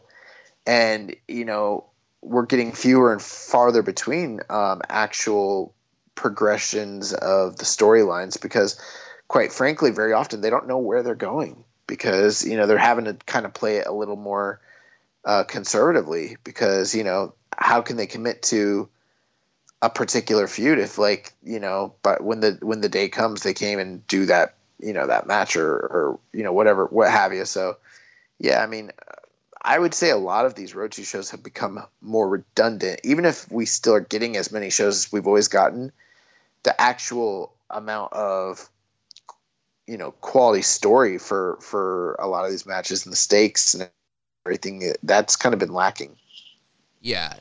For me, I think it would be, if you asked me this a couple years ago, it might be different because I feel like the more I've learned about New Japan and I see the Road 2 shows, you do get a lot of the added elements to the big matches. If you watch the Road 2 shows, you kind of see some, maybe there's a body part that's being worked over, some kind of story that they're telling. But like you mentioned recently, we've seen a lot of redundant matches. It's been a lot. So I think now, if I was not doing the show, I mean, I'd still watch all the big shows. I would look at the Road 2 card and see what's on the card. Obviously, if there's going to be a never 6-man title match on Road 2, I'll watch a title match on Road 2. But if it's going to be a long tour, where you have the same 6-man tag, 10 shows in a row. I'm not going to watch that 6-man tag 10 times just for fun.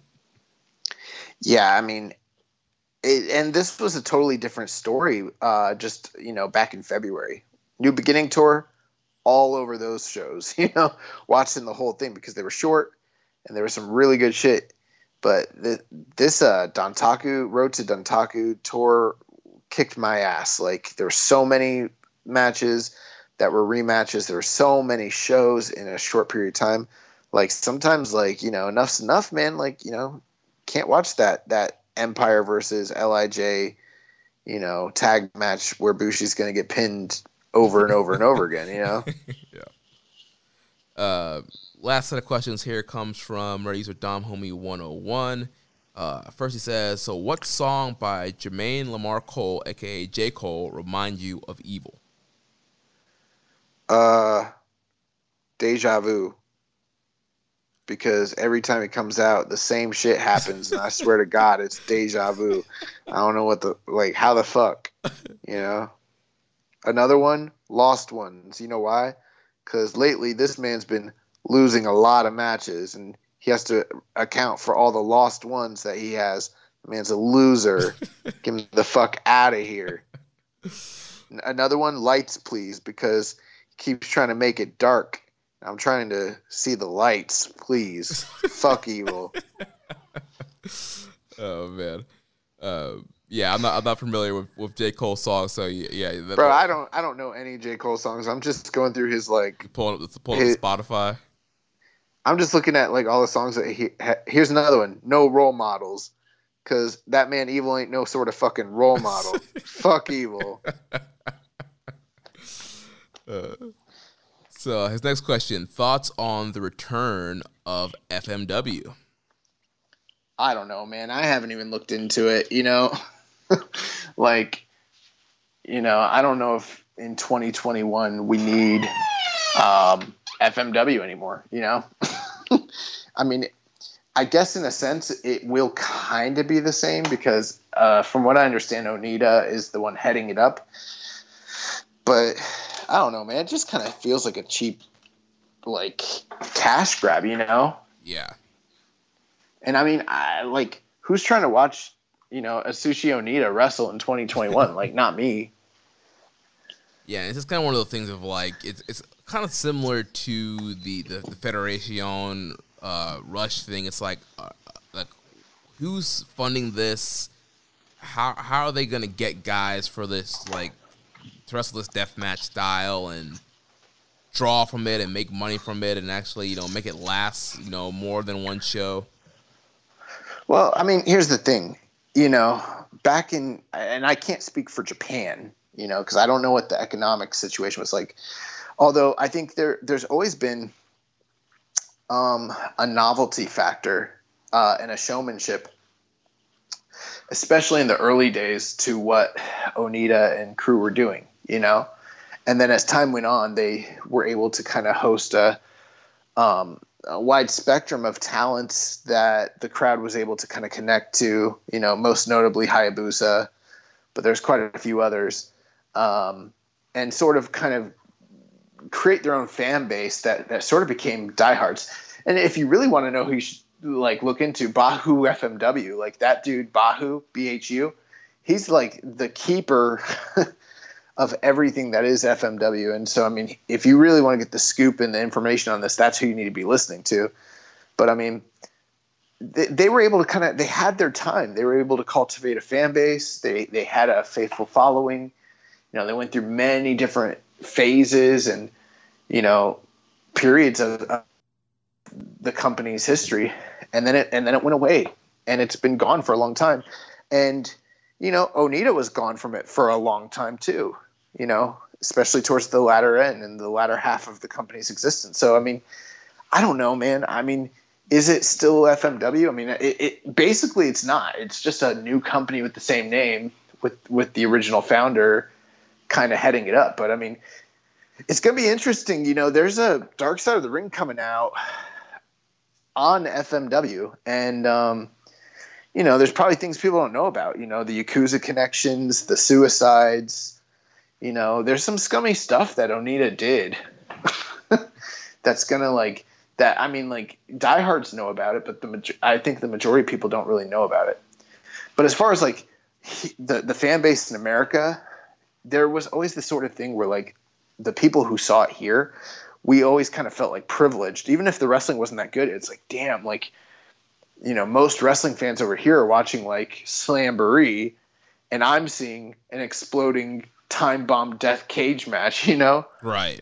Well, that's kind of gone. I mean, I guess there is some element of that still, but I mean, it's so accessible now. I don't know how much of a novelty that really holds for a majority of the fan base, you know? Right, and this is something that Kim Wood mentioned on Wrestling Observer Radio with Meltzer and Gary Gonzalez. He was talking about, you know, he felt so special. He got the Meltzer tapes, and he was able to watch, you know, Tiger Mask and Dynamite Kid and watch all this Japanese wrestling that nobody else really had access to. And so, you know, and that was a kind of big thing, you know, with tape traders, you know, people wanted, it was a hard thing to get access. Not everybody saw that, and so you kind of felt, you know, special in a little club if you were able to see stuff from Japan.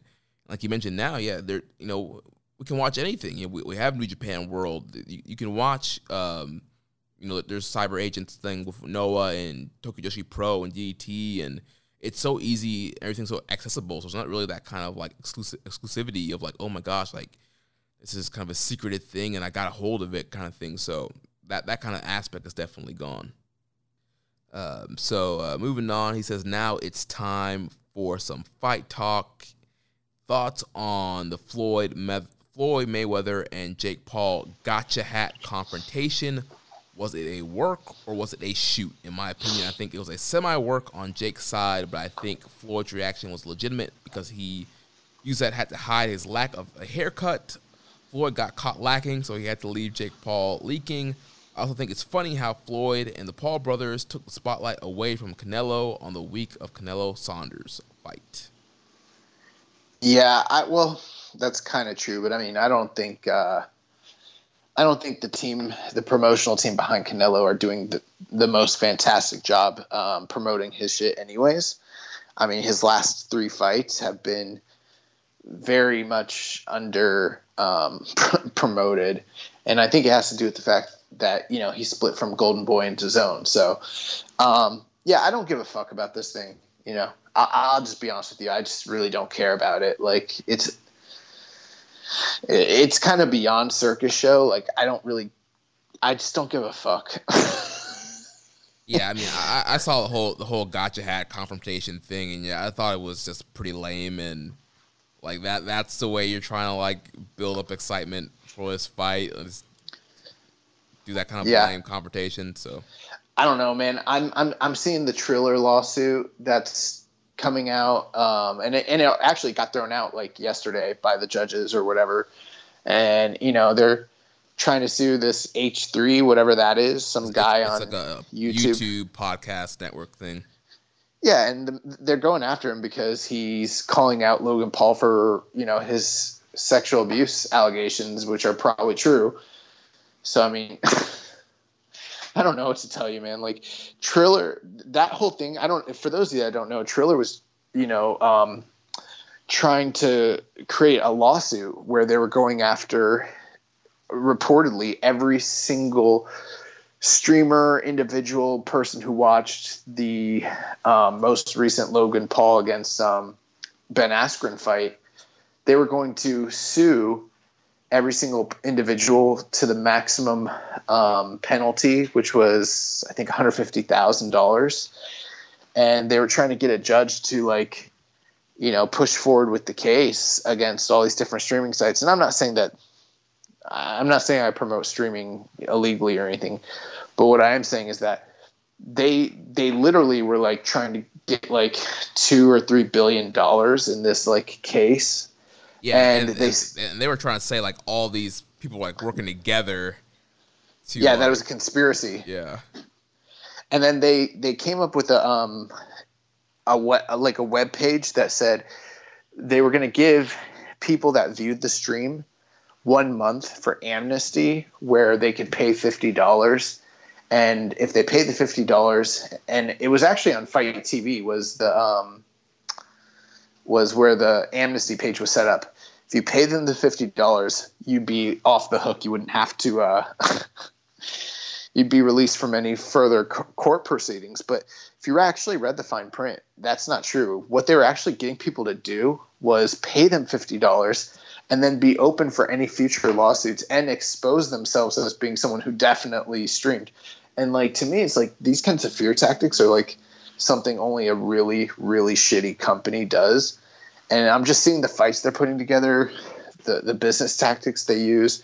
Triller's a fucking joke, bro. I want nothing to do with them. I'm never going to watch anything related to them. I'm going to stay far away from this fucking company because, and I mean, Mike Tyson, fought in the inaugural Roy Jones fight, and like he wants nothing to do with them too. So apparently something funny happened with the money on his side too. So I don't know, man. I think those Paul brothers fucking suck. Like, and I was sad to see, fucking Floyd looking old too. Yeah, he's looking rough. But to me, I've never seen Floyd not looking on point, and I'm wondering why he didn't like just shave his head like he normally does. Like, to me, it just kind of tells me he doesn't take this shit seriously. Right? I think, like at all. I don't think like at all on any level. Yeah, I think for him it's just like a quick cash grab. He knows he's gonna tear this dude apart, and he's just gonna get some quick money. Also, when the one thing I will say is when him and Logan Paul did the face-off that I did see on Instagram, there's no doubt in my mind he fucks his kid up in one round. I'm talking about fast. That's what it looked like. Like, this kid looked like he was looking death in the eyes, and he's so much bigger than him too. So I don't know, man. Gonna give him that knockout punch he gave Big Show WrestleMania 24. Yeah. Then his last fight question here, he says, any thoughts on Canelo Alvarez versus Billy Ho Saunders fight? In my opinion, it was a fight that exposed both fighters. It exposed Billy Ho as a fighter who was just a title holder and not a champion. Billy Ho fought like an afraid fighter and proved to the world that he's just a domestic UK fighter with no heart. I don't want to hear about no injuries because I see fighters with worse injuries that didn't quit. It also exposed the fact that Canelo was the same fighter that he was when he fought Mayweather. And he's lucky that guys like Terrence Howard, Errol Spencer Jr., and possibly Jermell Charlo are not super middleweights because he would have tough times with them all.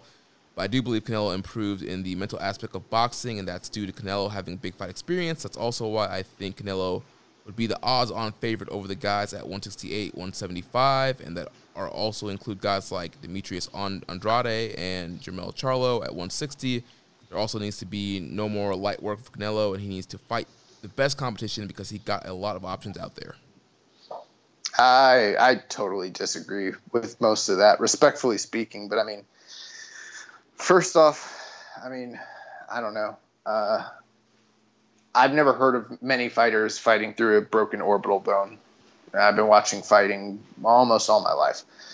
I could think of a couple injuries that have been sustained by fighters where they kept fighting, like broken jaws and stuff. Like Arthur Abraham comes to mind, but bro, I don't know, man. Like, Canelo's one of the fucking scariest, like, strikers at that weight class, and he fucking broke his face. He literally broke his face.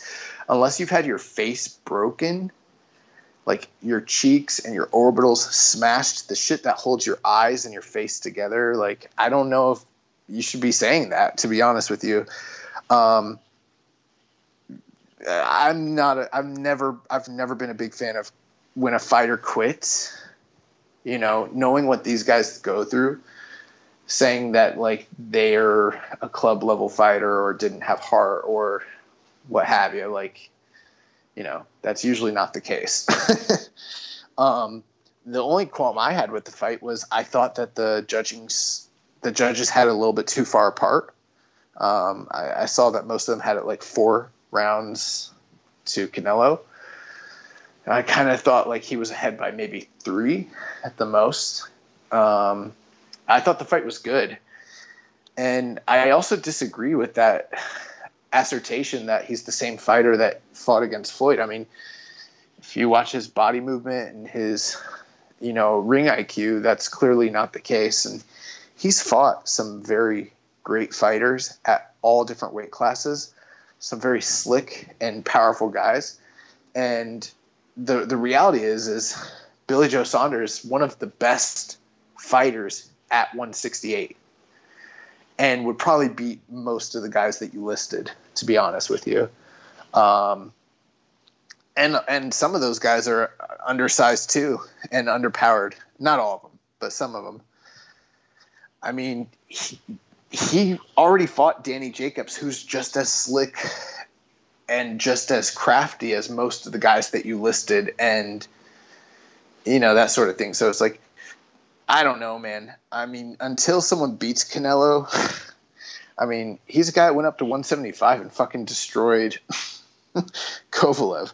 Like, he's beaten the best fighters between 154 and 160 and 175. So until someone like fucking pieces him up, like, I don't know, I can't sit here and say that he's ducking it. I mean, he's not ducking those guys. If anything, I think most of them don't want to fight him. So, yeah, I mean, would I love to see him fight like, Jermell Charlo and the Charlo brothers and Jarrett Hurd or whoever? Like, sure, But, I mean, he is right now unifying the 168 weight class. He just beat another world champion. He's got 4 or 5 of the world titles. He just has to fight Caleb Plant.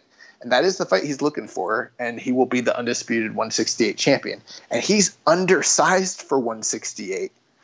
He's a natural – he's undersized for 160. He's supposed to be a 154 pounder. So, like, I don't want to hear this he got exposed shit, because this kid's been beating everybody for years and years. And I'm not even, like, a Canelo guy. But, like, come on, bro. He's a fucking killer. He's one of the best ever. He already might be – he's amongst the top 5 greatest Mexican fighters of all time right now. And he probably is going to go down as the best. So I don't know what to tell you. Yeah, interesting thoughts there. Might have to have Dom Homie on one week, you guys, to debate this. Well, I mean, just watch the fight. Well, last thing here, recommended match of the week. So if you listened last week, you know that I had originally picked a match that we had already watched. It wasn't a recommended match, but it was a part of the Nakamura series that we did last year. And so throughout the week, I found a new recommended match for Josh to review and talk about. And you guys, obviously, you can watch it this week along with Josh's pick this week. But I went ahead and picked Hiroshi Tanahashi versus Koji Kanemoto, February 18th, 2007. This was for the IWGP Heavyweight Championship. Josh, what do you think about this matchup? Yeah, so I watched this match today, and I got to tell you, Jeremy, I think this might be the best pick that you have ever made for recommended match of the week. Literally. I'm not the biggest guy when it comes to, like mid-aughts New Japan Pro Wrestling, So there's a lot of like big stuff I've seen, but I'd never seen this Kanemoto Tanahashi match from the anniversary show. This match was freaking awesome. So, I mean, you had grumpy old man Kanemoto, who, I think is kind of dipping his toes into the heavyweight scene, but spent the majority of his career as a junior, obviously, kind of playing like a dad role. Not unlike like a Minoru Suzuki today for reference. And then, except not as maniacal, but just as badass. And then you've got a young Tanahashi who is in, I believe, his first title reign at this time. And, he's not fully accepted by the crowd, as evidenced by the reactions to him. And this match just fucks so hard, bro. Like, Tanahashi's out there, trying to be like the ace and the top guy in the company. And, you see a junior going up against him and you're going to think to yourself like, oh, they're going to play it like a big guy, little guy. No, like Kanemoto beats the piss out of Tanahashi in this match. And it starts with flying knees. And then, leg kicks and then all these elbows and slaps. And like, he just starts, bro, these kicks to Tanahashi's chest. Like, there's no thigh slapping going on here. Like, these kicks are so fucking loud. And like, Tanahashi is getting battered. It was like a real man match for Tanahashi. Yeah, this was like Tanahashi's real man match, bro. This was not unlike Shibata and Okada. Like, that's kind of a good comparison. Just Tanahashi's going through it, and at a certain point, like, he realizes, like, this man is just beating the fuck out of me. Like, I can try to out wrestle him, but it's not gonna be enough. Like, I'm gonna have to fight him. And he goes toe to toe. There's one slap exchange where they're just like both going wild. Like, I love this match. I love the psychology around it, the pacing. It only goes like 21 minutes, so it's not overly long. All the biggest hits, if you're familiar with Kanemoto's work, he gets all his shit in. It's all violent. And then Tanahashi, is just an incredible bumper, incredible seller. We see him, break out some of the fabled offense that, we haven't seen in years gone by. Some of the past athleticism, great drop kicks and, cool spinning final cut, stuff like that. And then at the very, very end of the match, there was one small package where like Tanahashi had kind of turned things around, and Kanemoto's just like, fuck this. I'm gonna roll his ass up. And he hits him with the small package. And like, I know that he never won the IWGP title, but for like a half second, I thought he won. Bro, so did I. It was literally Tanahashi kicked out at like 2.999, and I was like, yes. Holy crap, what a kick out. Yeah, the timing, they milked it. Like, they're just both such great performers, and they could have easily made this into a match where like you see Kanemoto as a no-hoper, but it's not just us watching it, it's the crowd. The crowd, for whatever reason, well, New Japan was in kind of a tumultuous time, and the title had been changing hands a bit more regularly at that time frame. So for whatever reason, they were just really behind Kanemoto. They wanted to see him win. They were really behind him, and then at the end, Tanahashi, breaks it out, and he's able to beat him. But we even see a kick out from Kanemoto of the high fly flow, which I don't know if that was his definite finisher at the time, or if it was more of like a signature. I don't know if it's a finisher or one of his signature film or moves. But yeah, like, I popped for him kicking out of the high fly flow. I was like, holy shit. And I was like, man, high fly flow's been weak since 2007. Just a great match. Such a really good little hidden gem. Yeah, if you haven't seen it, I give it high recommendations.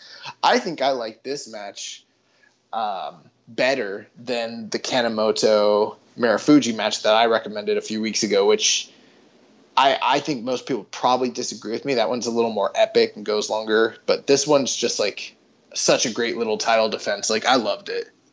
Yeah, this was an awesome match, and yeah, I kind of fell in love with Kanemoto when we did the Final Countdown series and reviewed some of his matches in those finals, and so I was like, yeah, let me just look up some more Kanemoto stuff. And so he saw that match with Tanahashi. I was like, well, this can't be bad. And yeah, it was just awesome main event, awesome title match. And Dave Meltzer went 4.5 on it. It's in the upper 8s on it holds up, man. Yeah, upper 8s on Cage Match. I'm also 4.5 on it. It's an awesome match.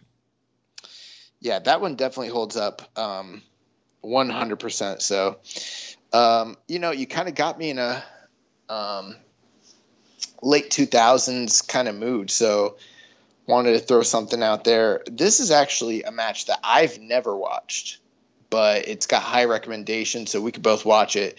I have seen the previous match between these two from the Tokyo Dome of that January 4th that year. This is the rematch at New Japan New Dimension on March 30th, 2008. Hiroshi Tanahashi against Shinsuke Nakamura. Ooh, nice.